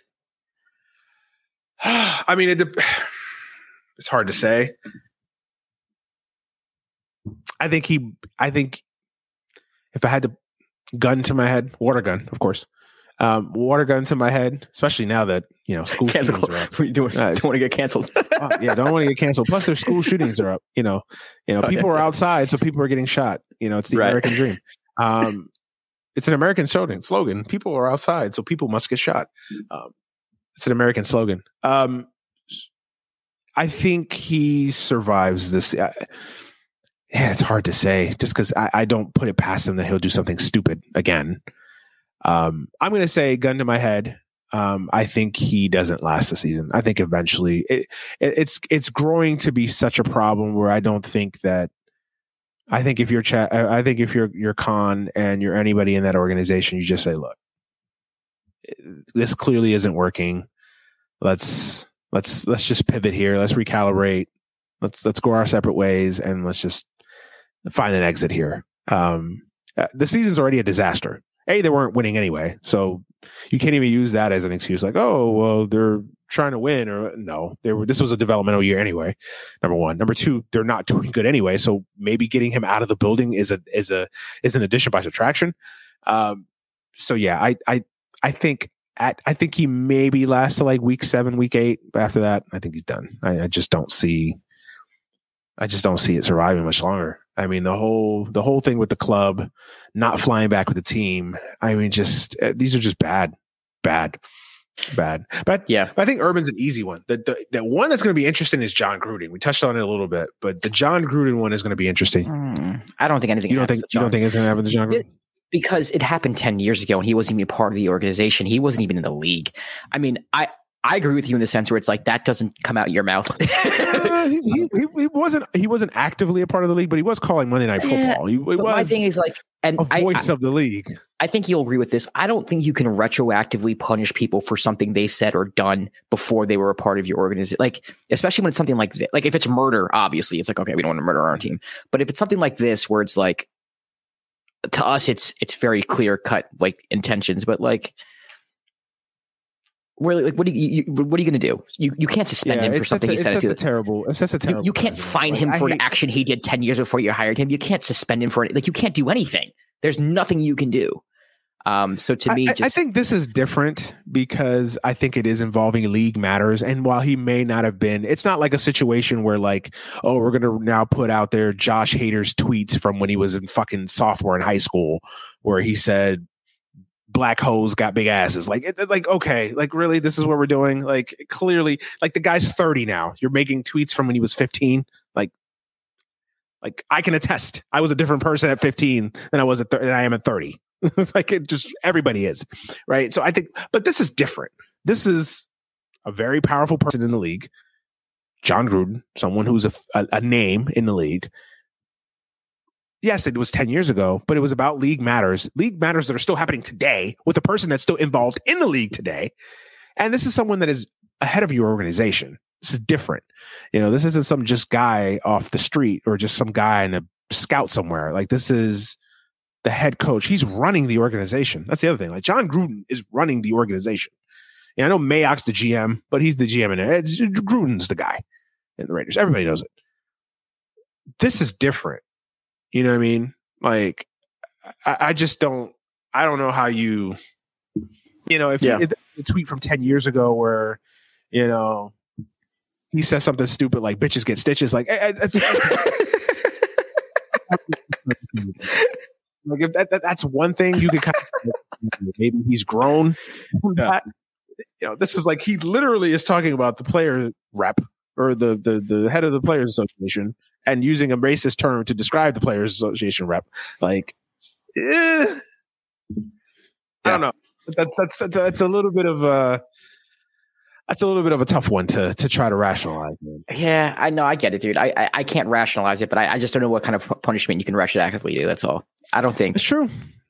What can there's just nothing. There's nothing you can do about it. I mean, it's like I said, it's not murder. He didn't rape any. Like, it's nothing, substantial in the sense where, like, it's like a felony. What he did. If you were a player in that locker room, if you're Josh Jacobs in that locker room, I think, like, I think that's the thing. Like, we don't know. I don't know his personal relationship, but I think you do fear someone. See, I'm conflicted on this one because I get everything that you're saying, and I normally tend to stick where you're at.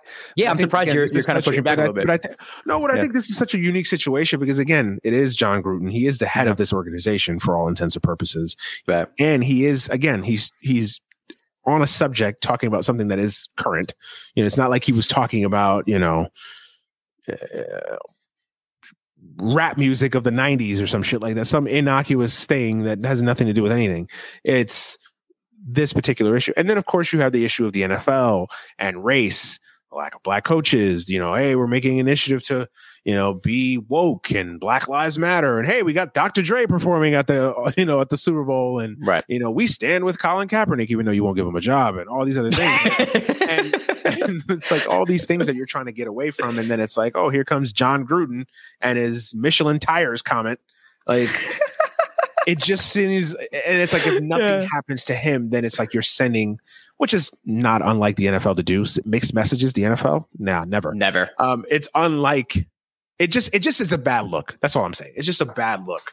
It is that you're saying, hey, we want to make active strides in understanding race and equality and all these other things, but John Gruden can get away with calling DeMaurice Smith. No, I just think their hands are tied. I mean, I don't like it. You don't like it, but I'm not going to call for a punishment for someone said something they said, you know what I mean? 10 years ago. So yeah, it does. I do raise my eyebrows a little bit at him now. Like it doesn't surprise me that he said it to be honest with you. But like now that like I said somewhere in a group chat, I was like, am I shocked? If you just kind of look at John Gruden, I mean, that's the same thing. Like you know the whole Jericho thing with his mother-in-law and like the same thing, where it was just kind of like, really? Oh man, like I'm not shocked though. I'm not shocked. Yeah. I know this is probably an unpopular thing to say, but honestly, does it surprise me that like every white person is not a little racist sometimes? Especially, it was like, again, this is not a millennial. This is not a Gen Zer. This is a fucking guy. Also, like, and what he said, don't get me wrong. Like, again, like that's not casual. That's not like a casual, like, but he didn't even use like a casual stereotype. I mean, he used some. Yeah, he did. You got a veteran card when you using shit like that. Lips are Michelin tires, like really.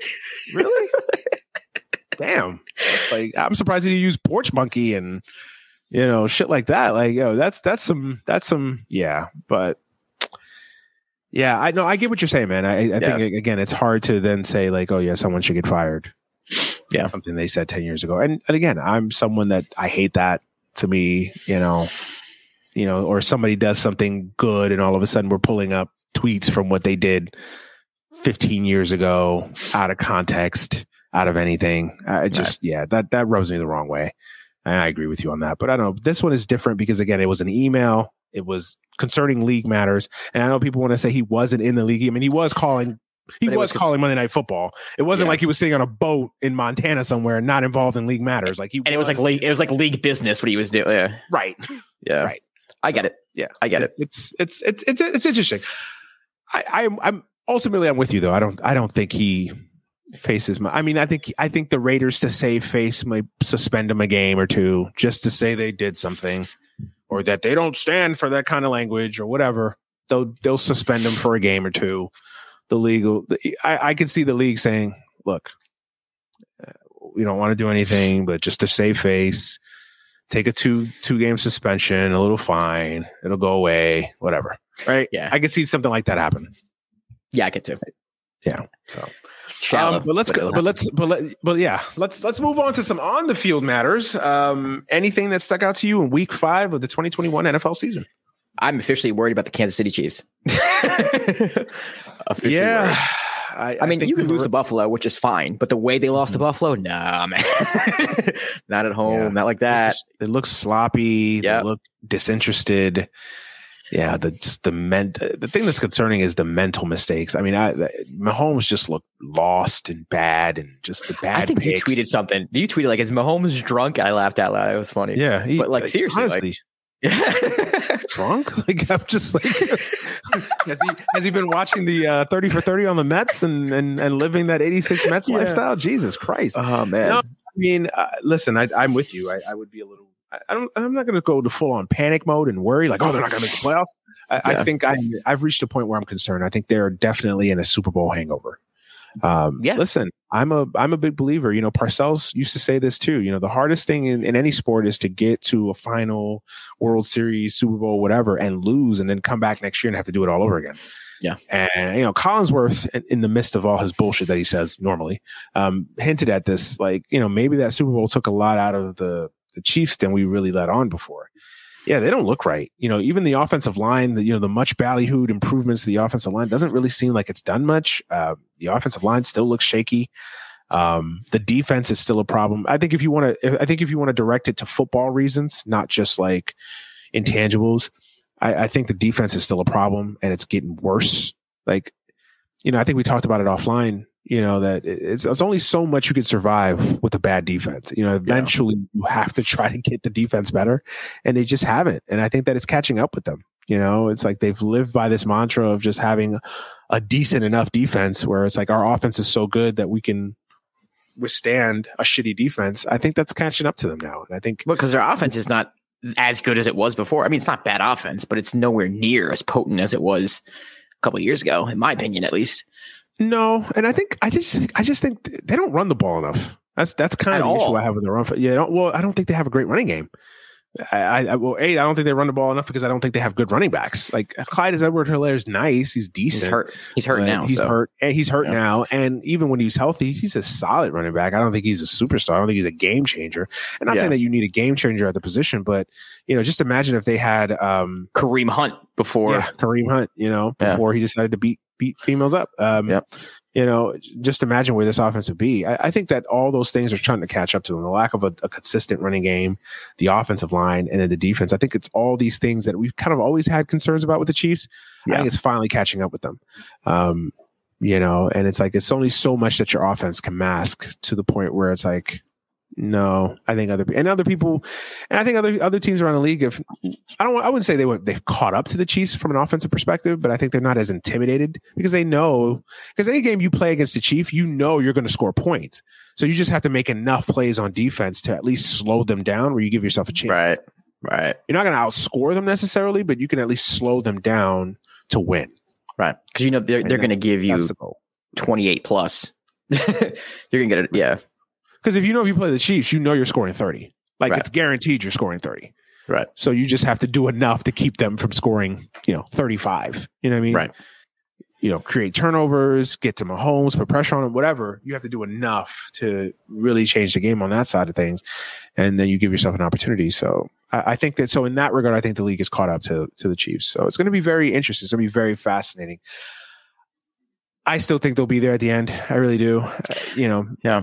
I just, again, you're going to have to show me that in a big game in January, you're not taking Mahomes, with your life on the line. You're not taking They're good buy low. They're good buy low right now.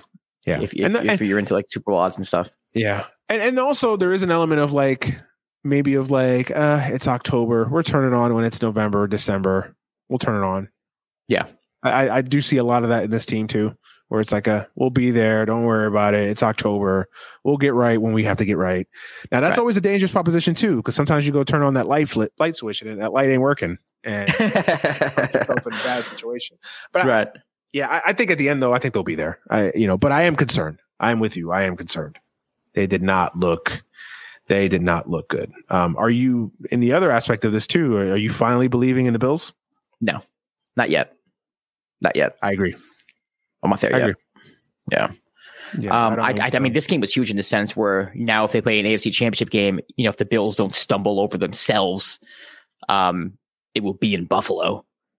Which honestly, to me, I know Buffalo's a hard place to play, but I can see Kansas City going into Buffalo and winning.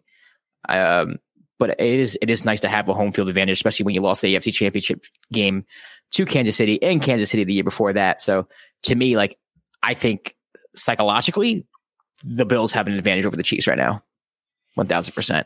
And there are other teams in the AFC, are we believing in the Chargers for real? Are the Browns really going to be not with that Chiefs coaching? His coaching decisions, yeah. Jesus, yeah. Are we high on the Browns really? The Steelers are not good this year.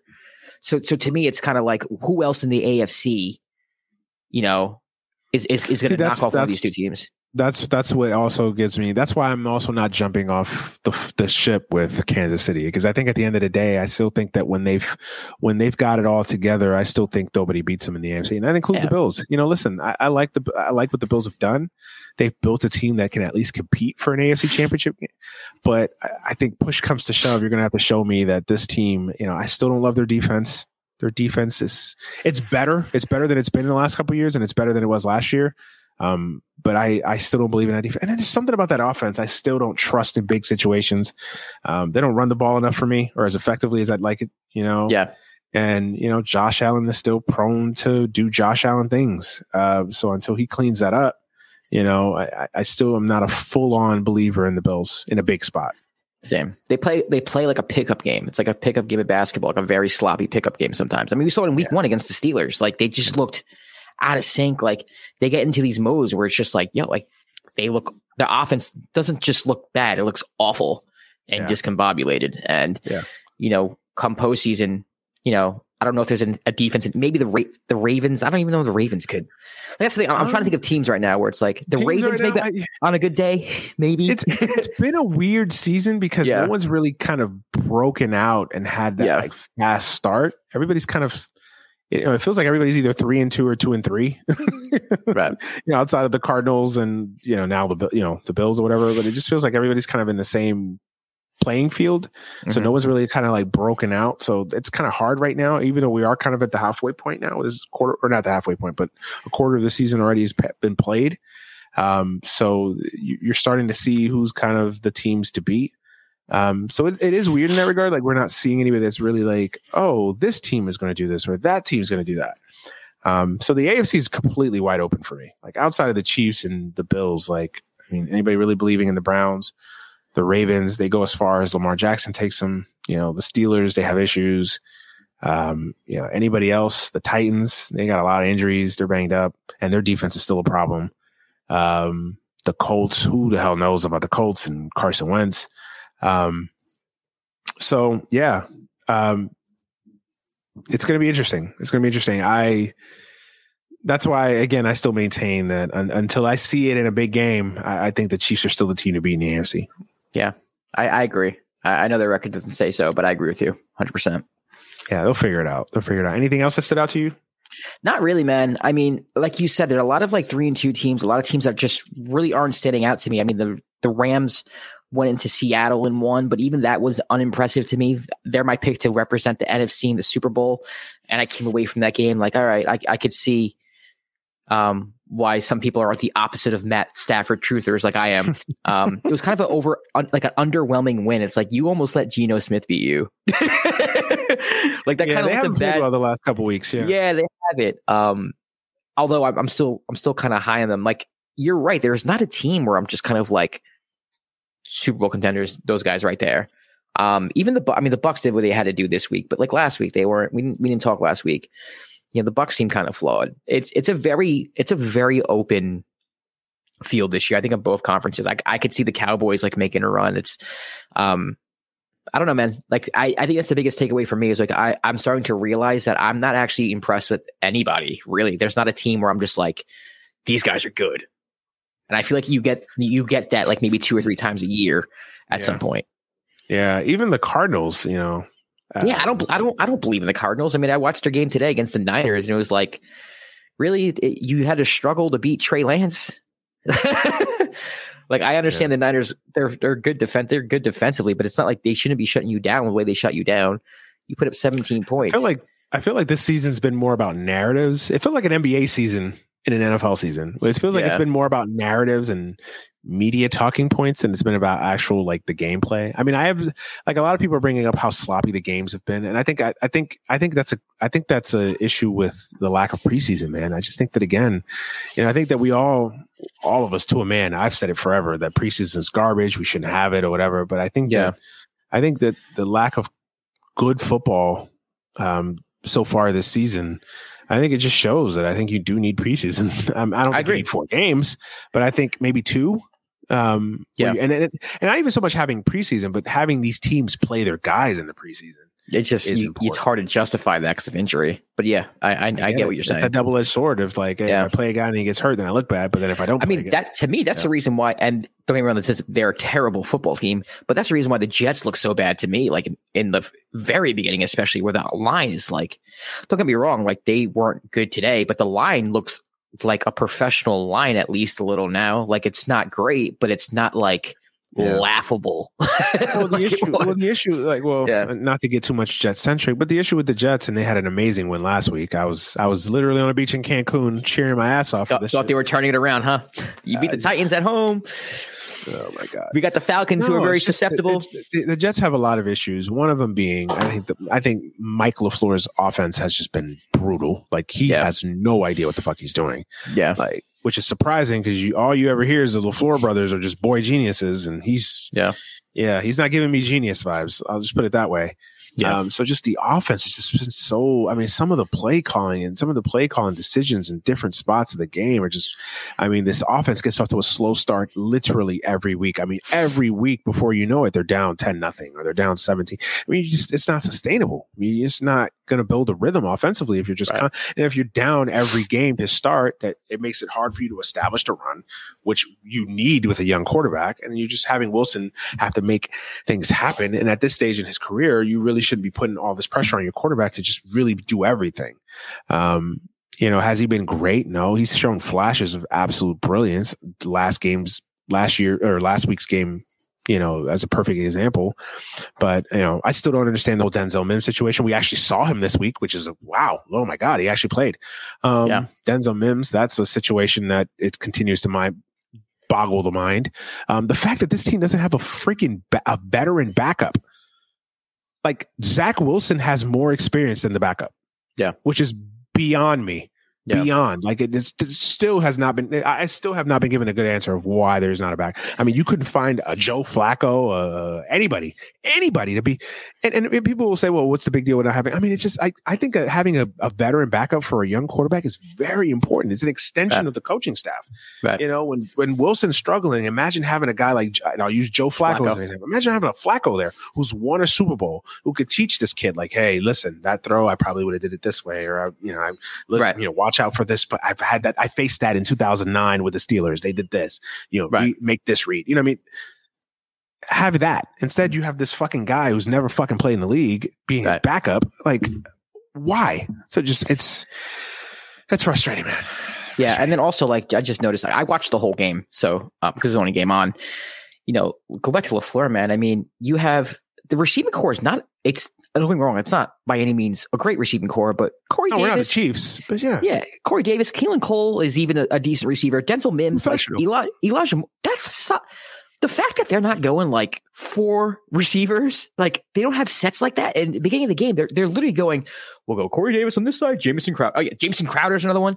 They have 2 receiver sets. Like, how do you expect Zach Wilson to succeed when you're literally just throwing 2 receivers and a tight end doing a short flat route? Like, you're not giving him, you're not spreading no imagination, nothing. And then it's not even so much the receiver sets, but like the targets. Like there was a game where Braxton Berrios had more targets than like Elijah Moore. Like why? Right. Why? But you notice Zach does better when like Keelan Cole gets involved, when it's Cole, Crowder, Corey Davis, security blankets. Yeah. The fact that we don't have a tight end, like this team continued. Like everybody talks about a pass rusher. The Jets have not had a good tight end since God knows. Like, in my life, I don't think the Jets have had a good tight end. The defense is not the problem. This team. Yeah, defense is not the problem with this team. The defense. Listen, I thought today was the first game where I really felt the defense didn't play up to par. They turned the ball over though a few times, even when they weren't playing up to par, but they still did. They did a few good. Yeah, they did. But I thought today was the worst game the defense has played far this season, because the defense has been phenomenal. Like the defense has been, I have no issues with the defense so far this season. The defense has played as good, better than I thought it ever could. So that's not been the problem. It's just been the offense. But the defense today had issues. It's the Jets. And listen, I can't even get myself so worked up about it, because again, this is a developmental year. This year is about Zach Wilson and his development. And, so far it's an incomplete right now. And it's not all his fault. It's just, I don't think he's been given much to work with. And I don't think he's been given much to work with from a schematic standpoint, from a coaching standpoint. Yeah, no, I agree. I think they're failing him right now. Yeah, I agree. A chance to succeed at all, especially with and then that line too. I mean, you can't do anything. It's gotten better though. It's slowly the line's getting. It has gotten better. Vera Tucker had a good game today, so I think it's gotten better. It's been a work in progress. It's gotten better. It is at least, like you said, a professional line now. Where the first 2 weeks they were an embarrassment. So yeah. And listen, that's not to take away the blame on Wilson too. I mean, Wilson's got to get better. He still holds on to the ball too many times. He's still one read, throwing some balls in the dirt. Yeah. And even the easy throws that he should make, he's missing them. So that's a little frustrating. But again, all these things are to expected with a young quarterback. Yeah. It's about growing and getting better from game to game. So hopefully he does that. What about your G-Men, man? It's over. Season's over, bro. Saquon's done. Galladay's out. Kadarius Toney was having a great game. Then he decides to punch someone upside the head with his helmet. Now he has to get X-rays on it. Like, Daniel Jones looked like he got knocked out, bro. Like, I don't know if you saw it. I didn't see it. He got a concussion at the 1 yard line and just basically stumbled. It looked like any news on Saquon yet? Sprained ankle. He'll probably be out a couple weeks if I had to guess. They showed it on the sideline and his ankle was like, it was huge. But yeah, like one of those games where it's like your quarterback goes out your running back goes out, your wide receiver 1 goes out, and then the guy who's breaking out, Kadarius Toney, who has like 1,000 receptions over 1,000 yards, ends up getting to a fist fight where he's dumb enough to swing at someone with a helmet on, gets ejected, now needs x-rays on his hand, and is probably going to be suspended a game or two. On top of the fact that he might be injured. So, the season's over. The season's over. Not a good look for Joe Judge. No, although I will say, when you not the injuries, the lack of discipline, right. When your coach is a drill sergeant and he doesn't play games, but you're out here swinging on people. They're literally listening to you. Yeah. Oh man, yeah, no, I didn't see much of the Giants Cowboy game. I was covering the playoff games. It would have been a good if everyone was healthy. That would have been a great game. It was shaping up to be a really good game. It was. Injuries suck, man. What can I say? They definitely suck. Yeah. It's going to be a long season for the Giants, man. Even before the injuries, it was going to be a long season. I mean, I'm surprised you guys got that win in New Orleans last week. I think that was more about the Saints than it was about the Giants. But it's going to be a long season. I didn't watch a lot of football. That's part of the reason why we want to talk about too much about the NFL this weekend, just because I didn't watch a lot of football because we had playoff baseball games. Come on now. You can't sit here and watch the Cowboys. I've been watching, man. I've been watching. Man, the Red Sox Rays game was great. It's going to be marred by a terrible, terrible, terrible call. So what happened? I was scoreboard watching. I don't know what happened. I just know the Red Sox won in extras. The infamous ground rule double in I lose track of it. 13th inning. Kevin Kiermaier hits a fly ball, hits the base of the wall, bounces into what's his face, Hunter Renfroe's stomach, and then goes over the fucking fence. And Yandy Diaz, the Rays third baseman, I believe he was on second base, could have scored, but they ruled it a ground rule double. So I hate that. Called him back to third base. I don't know if there's a solution. Yeah, is there a solution to that though? Like, is that a judgment call with the arms? Well, the problem is a lot of the issues with Major League Baseball and the rule book is that a lot of it is judgment calls, right? Because they have these silly rules, but a lot of it is interpretation by the umpire. So it's kind of like, hey, because through the rule, right, if the runner is between second and third, then the run can't score because the interpretation is that he would have scored anyway had the ball not bounced over the fence. But since the runner was in between first and second, then the interpretation is that there's no guarantee he would have scored. Never mind that your eyes saw what they saw and he scored it easily. It kind of is, it's just kind of one of those things where it's kind of irrelevant. It's a lot of it is interpretation. We had another kind of a similar call in the White Sox Astros game where Yasmani Grandal runs into the baseline and stands in the way of Gurriel's throw to home, and he hits him in the arm. And they didn't call interference on that, even though it clearly looked like he ran inside the baseline or outside of the baseline and was clearly trying to impede on the throw. But it's one of those things, again, interpretation.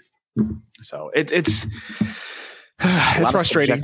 It's frustrating. It's very frustrating. I mean, some of them are dumb, and everybody's saying, "Oh yeah, the Rays got screwed. It's gonna warrant a rule change." I don't think it is. I mean, they're not the only team that's been screwed by this rule forever and ever and ever and ever. It happens every year. I mean, it happens every year. Yeah, every year I watch a game where I'm like, "Oh," and it's never changed.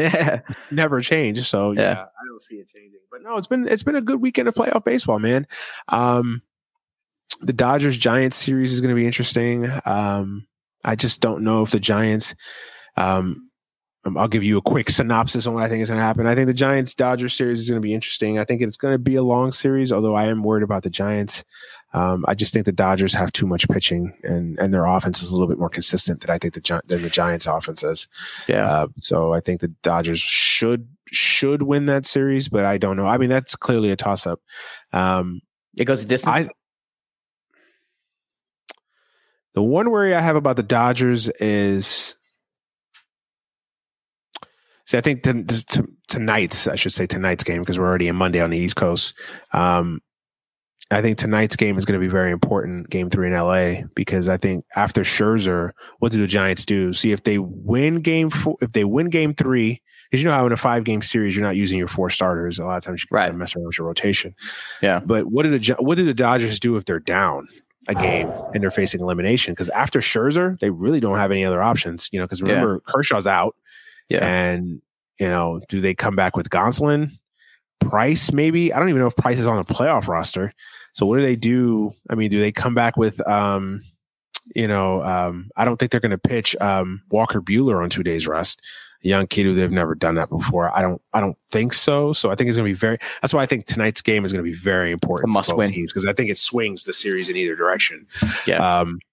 So I think it does go to distance. I think they're just two evenly matched, really good teams. I think it does go to distance. I think the Giants still win in game 5. The other NL series, Braves and the Brewers. I think the Braves, unfortunately, I hate the Braves, but I think the Braves are going to win that series. I didn't like the way the Brewers finished the regular season. And, they just didn't look good. And plus, I think the Braves have gotten, I think there was psychologically to beat the 2 best pitchers on the Brewers, or at least one of the 2 best pitchers on the Brewers, and Brandon Woodruff in game 2 was significant. Yeah. So I think the Braves are going to escape. I just think the Braves have a better offense than the Brewers, and they have just as good pitching. So I think the Braves might survive that series. And they've taken their bumps and bruises, man. The Braves have taken spankings in the first rounds a few years, so it's time. Yeah, right? Yeah. And as far as the American League, I think the Red Sox are going to win that series, honestly. I'm worried about the Rays. I just think the issue I always have with the Rays is they're starting pitching. They can survive. I think last year was a little bit of I don't want to say a fluke, but it was a little bit of a fluke because of the shortened season. They were able to maximize those bullpen arms and do what they do best. But I don't think that formula works in the postseason, man. You're just going to tire out. No, I mean, you saw it in game 2. That kid, he was a rookie. Was his third career start. He gets out. Their rotation is comprised of rookie pitchers, and I just don't think that's a formula for success in the postseason. I just don't. So you take a 5-2 after that grand slam. I thought that game was over. Oh, that's over. That's over. You just knocked Chris Sale out the game. It's over. I did too. And the Red Sox got a little bit of a team of destiny vibe going on. With they always do. I hate them, man. Stop it. Every Red Sox has nothing to do with to do with them beating the Yankees on. But it's no, it doesn't. But I just feel like I hear that about the Red Sox every fucking year in the postseason, man. But this year more than anything because they weren't expected to be here. This is a team that literally had no expectations. The year they won in 2000 was it 2014? They weren't supposed to be there either. A team of death. Like I'm so sick of that, man. I hate them, bro. Hey, maybe the Yankees would be a team of destiny if they didn't buy fucking players every fucking 5 minutes. Listen, if I didn't grow up in the Bronx, I would hate the Yankees. Absolutely hate them. So disgusting. God, I hate the Yankees. But I wouldn't be. I wouldn't be. It's really uncharacteristic of me to root for a team like that. I like suffering. I do too. So it is uncharacteristic that I root for the Lakers and Duke. Yeah. It's like totally. But hey, I don't mind. To be fair, Mike Gallego was a shortstop when I started watching the Yankees. So I don't want to hear nothing. I'll give you that. Listen, I think the Red Sox have a chance. I really do. I think they're going to win game 4. It's going to be interesting to see who they pitch. They're coming back with Rodriguez on short rest. So it's an interesting move, but I just don't see the Rays having enough. Fun fact. My first name's Eduardo. My real name's Eduardo Rodriguez. So it's always trippy to see him out on the mound. Eduardo Rodriguez. That is my name. That Josh Rodriguez version. Josh is my middle name. Oh, man. I did not know that. That's a fun fact. Look at that. Yeah. Eduardo. We should just start changing your name from Josh to Eduardo. Why not? And then the Astros White Sox. That was a wild game. I was watching a lot of that game before, especially during a delay. I just think the Astros are too good. I know the White Sox won tonight. Their offense finally woke up, but I just think the Astros eventually will be too much for them. The Astros or the White Sox pitching has not been impressive. I mean, even that vaunted bullpen, they finally got going tonight, but I think the Astros win pretty good. They win. I think the Astros are going back to the World Series. I want to see Astros Dodgers in the World Series. That's the matchup that I think baseball needs. It needs to have. I don't want to see the Red Sox and I don't want to see the Giants. Those are two organizations for some reason. And it's not even like the Giants are like bad guys. It's just like the whole, like, I feel like the Giants are the Red Sox of the NL in the sense of like, these guys came out of nowhere. They're so likable. How could, like, shut up. Like, no, like they've been that way since 2010. I know which is weird because they won 3 championships in like 5 years it was, and like one of the weirdest dynasties, if you want to call it, of all time. In my opinion, they were like the Spurs of baseball, which was but like had no business being the Spurs. Right. Like that's what it felt like. It's like the Spurs you knew were the Spurs because they had 3 Hall of Fame, but those Giants. The 2012 team was actually a legitimately dominant, really good team. Yeah, the other 2 teams were out of nowhere. Especially the 2014 one was definitely out of nowhere. Like that was just Bumgarner, man. That was Bumgarner's just greatness, just carrying that team. I was rooting so hard for the Royals that year, man. I wanted the Royals so bad. Fuck the Royals for obvious reasons. Who hit that triple? Was that Hosmer? In Game 7? Yeah. He should have freaking went home. Man. No, it was Alex Gordon. It was Alex Gordon. Oh man. I would have went for it. He should have scored. He probably got thrown out, but it would have been a cool way to end the World Series. Yeah, probably. Yeah. They would have tied it.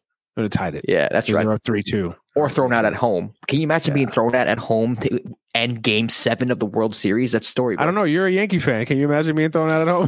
Phil Nevin? Sorry, unnecessary shot. Sorry. Bro, that might have been the best joke this podcast has ever heard. Yeah, I don't know. Imagine that. You're a Yankee fan. I think you've seen a lot of guys get thrown out at home. Phil Nevin, Jesus Christ. What are you doing? I have no comeback for that. That is genius. Although it is a little bit overrated because Joey Gallo literally has 1 sack fly in his entire career, and he just did it this year with the Yankees. So there's no guarantee that Joey Gallo gets a sack fly there. Not only that, not just that. Like, why is Joey Gallo, who's batting 199 on the season, our cleanup hitter? Because the computer told Cashman that that's the way to go. So. Oh, okay. I'm sorry. Yeah. I should have questioned the computer. My bad. Yeah. My bad. Yeah. Windows 11 said my that, bad. So how does a computer come up with the fact that someone batting 199? Oh man, listen. He's not even a Major League Baseball hitter. I'm sorry. If you're batting 199, you should not. Listen. Like Joey Gallo is literally like home run or strikeout. Like that's like. But that's like to me that cutoff is like 225. If you're batting 199, come on. Hey man, he hits the ball a long way when he connects, and he's got a hot girlfriend, so that makes it. Oh, I'm sorry. Yeah, computer and hot. Sorry, you're right. You're right. And he's Italian. Yeah, he's Italian, and in New York and the Bronx. So. My bad. Sorry. Nah, man, the Yankees have some question marks, man. I think we do this every year with the Yankees. They're not firing Boone. They're not firing Cashman. I think they are getting rid of Boone. I do. I don't think so. I think there's this. I think they get rid of Boone if they get rid of Boone, then that means Cashman's on the way out. See, okay, so I'll take your word for it because you're more in the know with these type of things, especially lately with baseball. So. I'll take your word for that. But the way I look at it is that I just think Cashman's not always going to be there, but he has so much rope. I think they'll give him another manager, another chance, so to say. Another manager? You've had Torrey. I know Torrey wasn't a Cashman hire per se, but you know what I mean. Torrey, Is there any GM out there? Is there anyone who was like, yo, the Yankees should get this guy? Like anyone who's available on the market?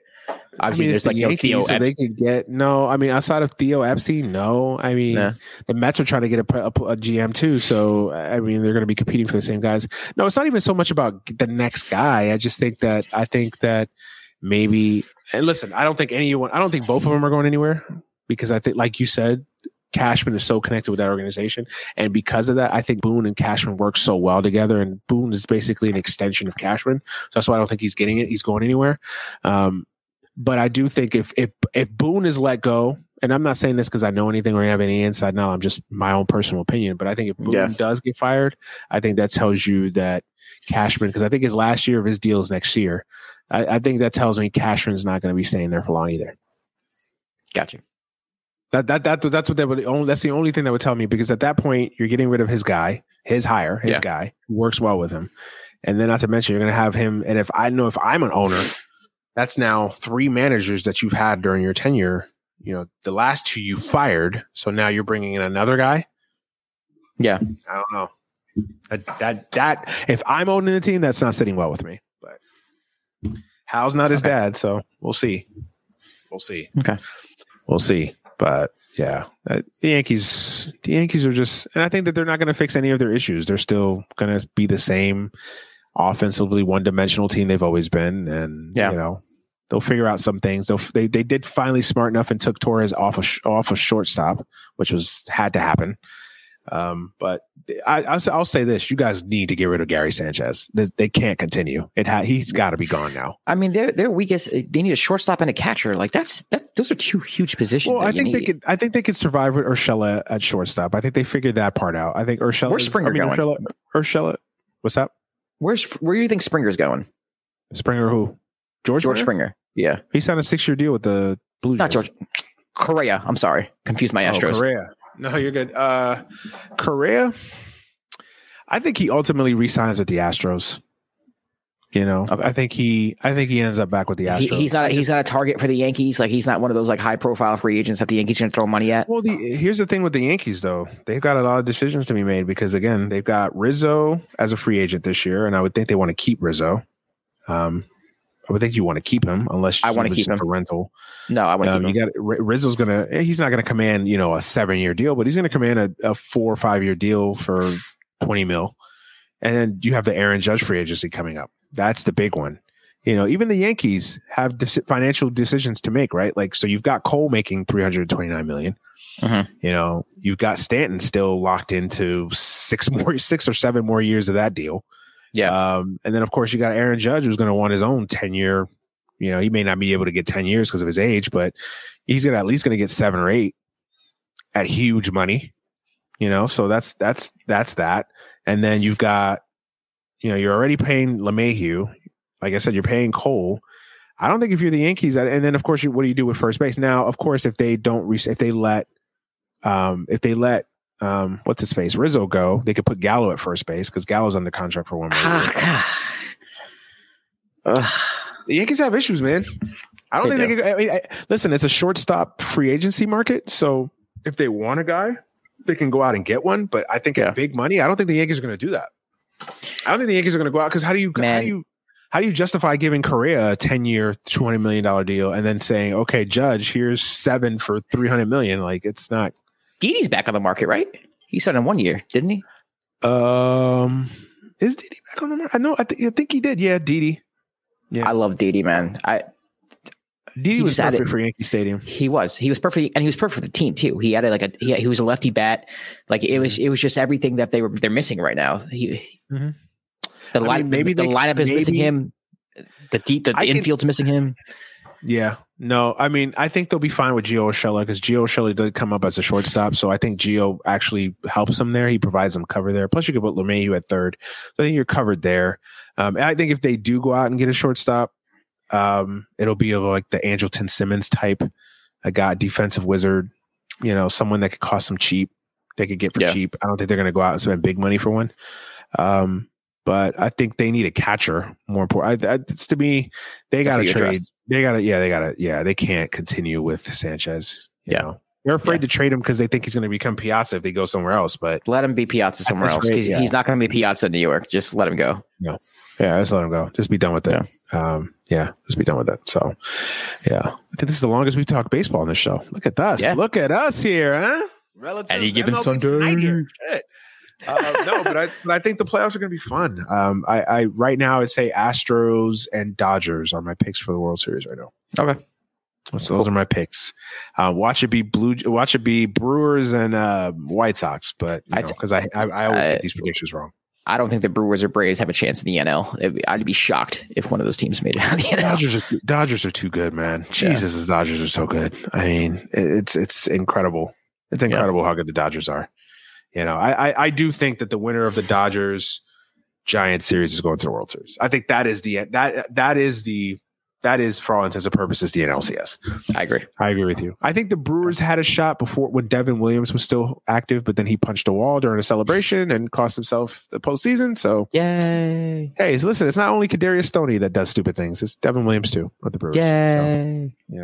So I thought the Brewers had a chance because they had the best pitching of everybody in the postseason. But losing Williams was a huge hit. So we shall see.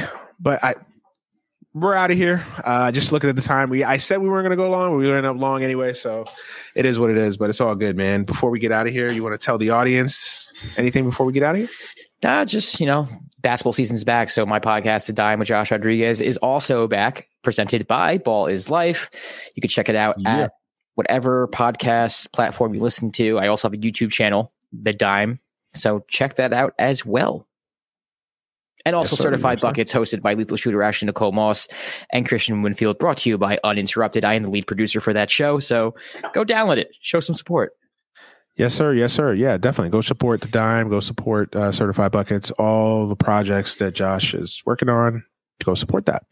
All right. We're going to get up out of here. As always, you guys can listen and subscribe and follow this show. Obviously, subscribe on the YouTube page, youtube.com/Any Given Sunday Podcast. And of course, you can find the podcast on any free podcast platform, Spotify, Apple, Google, et cetera. And you can follow me on Twitter at @DEmanuelBrown. You can follow Josh at Josh_Rodriguez_. And of course, you can follow this show on Twitter at AGS Pod, Instagram, AGS Podcast, Facebook, Any Given Sunday.